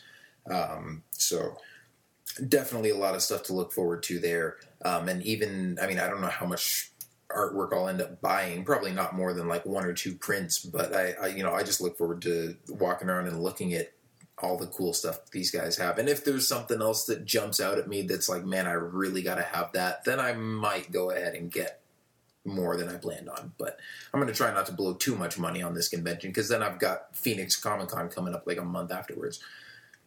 Yeah, being this my first celebration, it's going to be hard to control my spending if I see tons of cool stuff. It's like, oh, I want that, especially with the artwork stuff. Man. But it was funny. I remember at Celebration 6, I bought something on the first day, and I don't remember. I don't think it was an art print. I maybe bought I think I bought the Phase 2 Captain Rex action figure. And Michael Cohen was making fun of me. He's like, "Oh, you're making the convention newbie mistake of buying everything on the first day." But I was like, "Hey, I don't have this figure yet, and I see it here. And if I wait till Saturday or Sunday, it might be gone. So I'm just gonna get it now." Yeah, better safe than sorry. Yep. Yeah, but then the other big piece of celebration news that's been going around, obviously we've been expecting that we'll probably get some new information about The Force Awakens at the convention, but now it is confirmed that J.J. Abrams and Kathleen Kennedy are both going to be there at Star Wars Celebration. But the really surprising thing is, normally the big panel, especially, in this case, the panel where they would be talking about Episode 7, you would normally expect that to be like on maybe Friday or Saturday evening, like right in the middle of the convention when, the most number of people are there and the most number of people are going to be there to see the panel. But they're going to be, J.J. Abrams and Kathleen Kennedy are going to be kicking off the convention at 10 a.m. on Thursday morning. So to start off the convention, it's going to be their special appearance. Now, it doesn't say this is the only appearance that they're going to make at Celebration, but I would assume that this is going to be, this is probably going to be the one big day that they're there. And all the speculation going on right now is that this is when we're going to see the next trailer for the movie. So yeah, I don't know. I mean, the timing seems a little weird. On the one hand, it seems like a perfect way to kick off the convention with a bang. But on the other hand, it's like not everybody's going to be there yet Thursday morning, which is good for us because it just means shorter lines to wait in.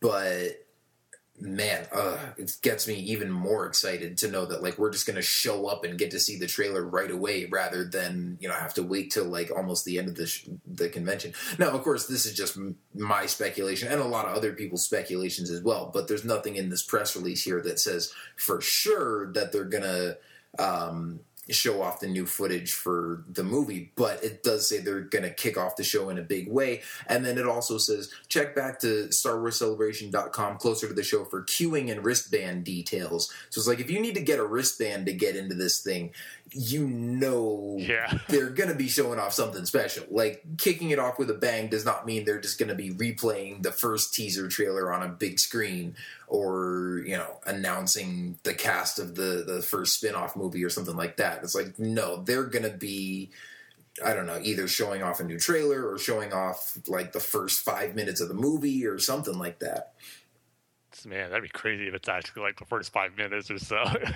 Well, see, normally I wouldn't expect that, but the fact that it says queuing and wristband details, like, we were there for this Clone Wars Season 5 premiere at Celebration 6, and we didn't need a wristband to get in. At least I don't think, but if we did, it was probably because we were press, and we were, like, front row seats for that thing, so that was pretty cool. But, you know, we had to check in with the media people and go in early, but, I mean, I don't think they had to, like, I don't think everyone sitting in the room for that had to get a wristband or something like that, so, yeah, I mean, just the fact that they're making such a big deal out of this, I'm like, there's something big going down here. Totally, yeah, man. When I first saw this announcement of them being there, and I was surprised, like you were, as though that was going to kick off the event on Thursday. Like, what, man? I mean, if I wasn't excited for Celebration before, to know this is going to kick off Celebration Anaheim was, I mean, I want to say possibly new footage, but come on, we know we're getting new footage. I mean, seeing Episode 7 or the Force Awakens footage to kick off Celebration on the first day, I mean, how awesome is that? I mean, we're just going to be on such a high for that day. The only negative will be, well, that maybe nothing later on in the convention will be as epic as that. But exactly. Regardless, it's going to be cool just to see it right off the bat. I mean, you know what everyone's going to be talking about for the rest of that day, just whatever footage they show there, whether it's a trailer or like a scene or something. I mean, it's just going to be awesome. I just can't wait for it. I mean, this even reading all the stuff, the rumors, reports we were talking about at the beginning of the episode, reading that stuff today, just like getting excited for it, and then just thinking in the back of my head, you know, in just 2 months, we can possibly see like some of this stuff in motion and a new trailer at Celebration. I mean, they just get you really pumped up for it. I mean, it's going to be awesome. Like you said at the beginning, we're exactly 2 months away as we're recording this episode. So, I mean, we kept hearing those rumors about like early on during the summer, like early fall, like when are we going to get the first trailer? Is it going to be this year? Is it going to be next year? But now we know for a fact in just 2 months, we're seeing new Force Awakens footage. And boy, they're describing it here, a big way to kick off the show. And I think they also said like a very special celebration event is what they're describing this as. You know, it's going to be something big. So I'm expecting to be blown away when I sit down in this room and they have, I don't know if it's going to be how long this will be actually. If it's going to be like a panel type thing or kind of like just like the first thing that kicks off Celebration where they're just going to give a small speech each and then they'll show the new trailer or something like that. Kind of hoping that, like you said, it didn't say this in the press release, like it'll be something small and then they show the new trailer and then later on, like on Saturday, we get like the Episode 7 panel. Maybe JJ and Kathleen Kennedy won't be there, but maybe like Pablo Hidalgo will be there to like be the moderator, and maybe we get a few of the cast members to talk about their experiences while making the movie and stuff like that. I'm kind of hoping this isn't the only Episode 7 thing that's going to be there. Maybe it's the only place we'll get footage, but maybe there'll be a panel with like the cast talking about it. So all that stuff's still up in the air. I mean, we're still going to be expecting a lot more announcements from now until April 16th. So, but boy, yeah, this is going to start off Celebration Anaheim with a bang. It's going to be awesome. Yeah, I mean, the only problem with it, like you said, is that it's either going to totally eclipse everything for the rest of the convention, and, you know, we'll be sitting in, like, a Rebels panel or a Battlefront panel, and they'll show something new, and we'll just be there, like, not paying attention and whispering to each other, like, did you see that Chrome Stormtrooper in the trailer? Or it'll be one of those things where, you know, we see it Thursday morning, it's really awesome, we get super excited about it, but then for the rest of the convention, you know, we see the Rebels Season 2 premiere and watch Ahsoka fight Darth Vader, and then we get to play a hands-on demo of the next Battlefront game or geeking out over that. And then by the end of Sunday, it's like, wait, what was in that Force Awakens trailer again? I mean, I remember it was really cool, but the details are starting to get fuzzy. Because the other thing is, for those 4 days, you don't get a whole lot of sleep. So, yeah, that's another curious thing. Like, if they going to release it online not too long afterwards, because if they do that, I mean, we'll be watching that like every night before we go to sleep. Oh, yeah, obviously. Well, and here's the thing, though. I mean, my prediction still is that we're just going to see whatever trailer for the movie is going to premiere before Avengers Age of Ultron, which is like 2 weeks after the convention. And so normally I would think that, you know, any new trailer or something would probably go up online like as soon as we get to see it or later on in the weekend or something. But in this case, I mean, I'm still wondering if they're going to just, you know, try to keep it under wraps for 2 weeks. And of course, everyone who was at the convention is going to tell their friends about what they saw in there. And I'm sure they'll have on all their lawyers combing YouTube and taking down all the bootleg versions of it. But, yeah, I don't know. We'll see how it goes. if it does end up online, then yeah, certainly we'll be just watching it nonstop. But yeah, I don't know. Either way, I'm sure it's going to be unforgettable, and we won't forget all of it by the end of the weekend. Because the other thing too, even if they just show it at that one panel or something, I would at least hope that they would show it twice. Maybe they'll just show it to kick off the panel, and then bring out J.J. Abrams and Kathleen Kennedy to do their thing, and then at the end of it, be like, "You guys want to see it again?" And we're like, "Yeah." Totally, or at least show it here, and then, like I said, maybe we'll get a separate episode 7 panel, and they'll show it again there. I mean, the ideal thing will be get some exclusive footage only at Celebration to kick it off, and then maybe in a separate panel we get the trailer that will be with Avengers: Age of Ultron. But that's probably just wishful thinking. Asking for too much there, I would think. Yeah, maybe. I don't know. I mean, like I said, a week ago, I would have said that was wishful thinking. But again, just the way they worded this press release makes me think maybe this will be more than just a trailer. Yeah. Well, we got 2 months to think about it. Yeah, I mean, maybe we'll get to see that whole IMAX sequence with the Millennium Falcon or something. Jeez, man. Can you imagine being... Well, can you even have an IMAX screen in one of those rooms, you think? I don't know, but just, to show some... I'm thinking, what bit of footage could they show that wouldn't, give away too much? But just to show, an early action scene or chase scene or something like that. Really, my wishful thinking of what I really want to see is just seeing the original trilogy characters again for the first time. Han, Luke, and Leia, seeing how they look. Oh, well, yeah, I mean, I guarantee you they'll be in the next trailer. Yeah, I mean, even if they're not in the trailer, just some exclusive thing for Celebration. Either way, I want to see those characters, how they're going to appear in the movie at Celebration. I think that would, I don't want to say it's a must, but it'd be a thing that would just get everyone so pumped up. I mean, the way everyone cheered when they showed that deleted scene of Luke igniting his lightsaber from Return of the Jedi. If they show Luke from The Force Awakens, man, I think it's going to be 10 times more the reaction than what we saw. I wasn't there, but from what I saw online on videos and all that, the reaction that footage got, it's just going to be through the roof for The Force Awakens. Yeah, so cool. Well, at least we've only got 2 months to wait to find out. So. Yep, exactly. Oh, man. Yeah, well, I think that is just about going to do it for this episode as we close in on yet another 3-hour marathon here. Yeah, but Tim, you got any mail or anything for us to read before we wrap up? Yeah, we actually got an email from our loyal listener, Brian Bailey, who sent us an email kind of just saying, firstly starts off by saying that he hopes he's not being too predictable with where we just know he's going to send us an email. But then again, he says, I'm sending you an email anyway. But I like to think it's through the Force how we know we can expect an email from you, Brian. Not that it's predictable. It's just through the Force. We know that's coming.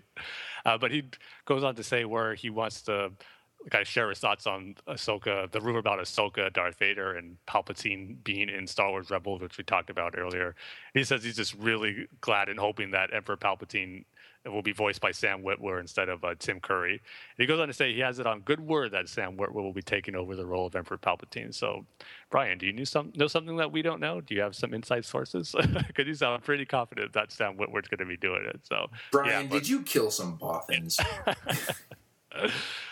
Yeah, so as you heard us talk about before, we're total agreement with Sam Witwer back in Sidious. So it's going to be awesome. And then, yeah, he goes on to say about Ahsoka coming back in Rebels. He's kind of viewing it as both a blessing and a curse because he's saying that even though she's such a beloved character and that she has so many fans from the Clone Wars and we want to see her story continue, he actually thinks it's going to be a curse because the likely confrontation her and Vader are going to have is going to end up in her death.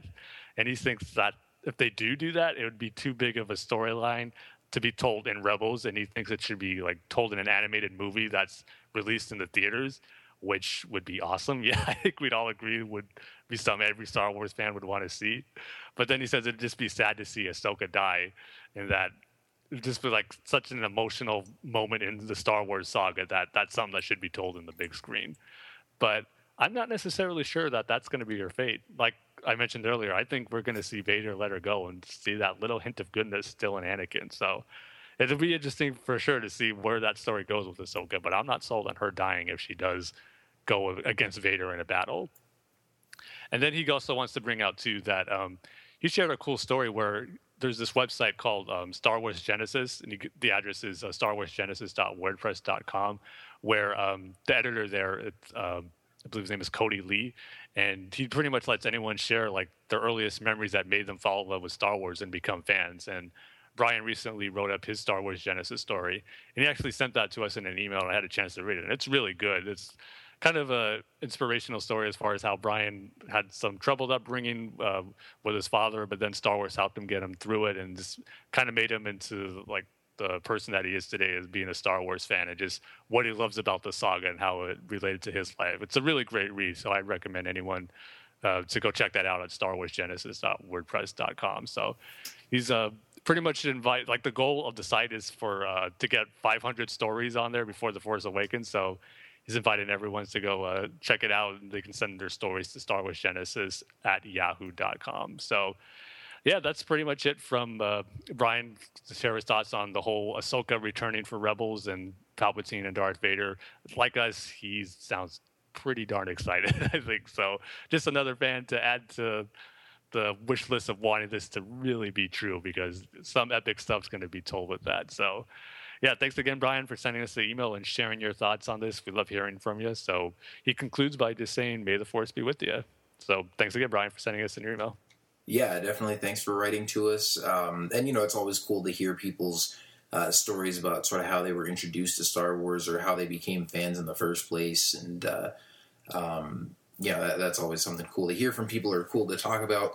I will say I'm slightly disappointed that no one sent me a Chicken Walker origin story and figured out where the name Chicken Walker came from. I did a little digging myself, couldn't really find anything concrete, so I guess, you know, maybe nobody else could find out either, but that's what I was going to say. Maybe it's like the unsolvable mystery that we'll just never know the answer to. Yeah, I mean, what came first, the Chicken Walker or the AT-AT?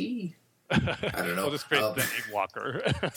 But, I mean, the closest thing I could find was, I mean, maybe this was on Wikipedia or somewhere else, but, you know, when I looked up Chicken Walker, it just said, you know, it didn't describe it as just the walker from Star Wars, but they said it's sort of a nickname for any like two-legged bipedal, you know, walker machine from science fiction where the leg sort of like bends backward like a bird leg does. And they listed all these examples from other different sci-fi movies, and I was like, oh, well, I've only ever heard it connected to Star Wars before, so I don't know, maybe it's like a more generic sci-fi term, or maybe it was a more generic sci-fi term and then Star Wars fans just kind of took over it, and, you know, that's why nobody remembers why it, or, you know, where it originated from in Star Wars, because it was just something that was already around before. I don't know, but that was kind of fun to try to look into that. But yeah, that still is just one of those things where people just call it that and you know exactly what they're talking about, and then you're like, wait, who the heck decided to call it chicken? Yeah. Well, even if we don't get to the bottom of the full mystery of it, it did make for a great episode title for our last one. It certainly did. I was pretty happy about that. And you know what? Maybe it's just one of those things that should never be revealed, just like the origin of Yoda and how we don't need a Yoda standalone movie. Oh, no, we definitely need that, yes. No, nobody wants to see teenage Yoda with a full head of hair running around. Oh, man, I'd love to see that. Or maybe he was just naturally bald the whole time, or balding, because he does have a little patch of hair in the back. Yeah, I don't know. That would be kind of interesting to see. Or, okay, at least it's like the name of Yoda's species. Yeah. Like, if they make a Yoda origin species, or a Yoda origin movie, you still can't name his species. I guess, but I do want to know his homeworld. I want to see, like, what his world's like and other members of his species there. Maybe they don't reveal the name, but I want to see the homeworld. Yeah, maybe. Well, I mean, I'm sure if they did an origin movie, it would probably take place on his homeworld. But I don't know. If you reveal the name of the species, then it kind of ends up like Sheev Palpatine, where people are just like, you know what? I liked it better when I didn't know. True, but I mean, how bad can the name of a species be to make you really turn off on it? Yeah, I don't know. It's not the character's name; it's just the name of the species. So I like the mystery of it. I want to know every detail about Yoda as much as I can. Well, I like the mystery. I like the mystery of Yoda, but I want to know every detail about chicken walkers that I can. But alas, it is not to be. Yeah. But hopefully I'll get mine where you will not get yours on the Chicken Walker. Yeah, well, I will say this. I don't need a Chicken Walker origin standalone movie. I mean, can you imagine? Okay, well, I think we should just go ahead and wrap up here before we ramble off into the night on who knows what else. So thank you guys for tuning in. It's been a fun episode, and we are glad to have you along listening with us as we talk about all this fun Star Wars stuff. If you want to check us out online, you can find us on Facebook at facebook.com/Star Wars The Saga Continues. You can follow us on Twitter at Star Wars TSC, and you can visit our website, starwarstsc.com, to find all the latest news reports and rumors and all that good stuff as we find them, and pass them along to you guys before we have time to sit down and record another 3-hour episode. So this has been fun. It's been a while since we've had one this big. Yeah, But we definitely made up for a long break that we had. yeah, definitely. Oh, yeah. I mean, we let these stories pile up over the past few weeks. So, yeah, back with another AT-AT sized episode as opposed to our last one, which is more Chicken Walker sized. There you go. But yeah, so that's where you guys can find us online and on social media. And if you want to send us email and share your thoughts, questions, comments, feedback on the show, anything like that, you can send us email at starwarstsc@gmail.com. And you can also check us out on iTunes if you listen to us on there, and leave us a nice review on our iTunes feed if you enjoy the show. Please and thank you. Yeah, I think that's going to do it for this episode. So thank you guys for tuning in. And you know what? We might, I don't know, depending on how the timing works out, maybe for our next episode, we'll kind of do like a review of the Star Wars Rebels Season 1 finale. Because that is set to air March 2nd, I believe. So, yeah, should be right about in time for our next episode. And, of course, if we've got any new rumors on Episode 7 or any standalone movies or Battlefront or anything else like that, we will certainly be talking in depth about all that stuff as well. So, until next time, we will see you guys later, and may the Force be with you. See you next time, everybody.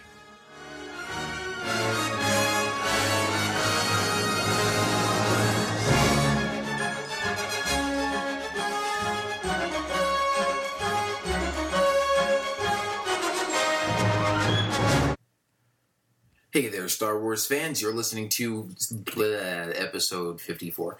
I was going to say something else, and it all got stuck in a traffic jam in my mouth. Take 2. Hey there, Star Wars fans. You're listening to episode 54 of Star Wars The Saga Continues. Your pad? What the heck is wrong with me? A podcast? Your pad cost? Padme? Padamame or Panda Bear or whatever the heck her name is. Yeah, you did the intro of the Robot Chicken Palpatine voice. Oh, gosh. I totally would, except I'm going to end up just doing it in the regular Emperor Palpatine voice. Welcome to Star Wars Rebels. Star Wars The Saga Continues. Where the heck did Rebels come from? Maybe I'll actually put a blooper reel at the end of the show for once. Anywho, starting again.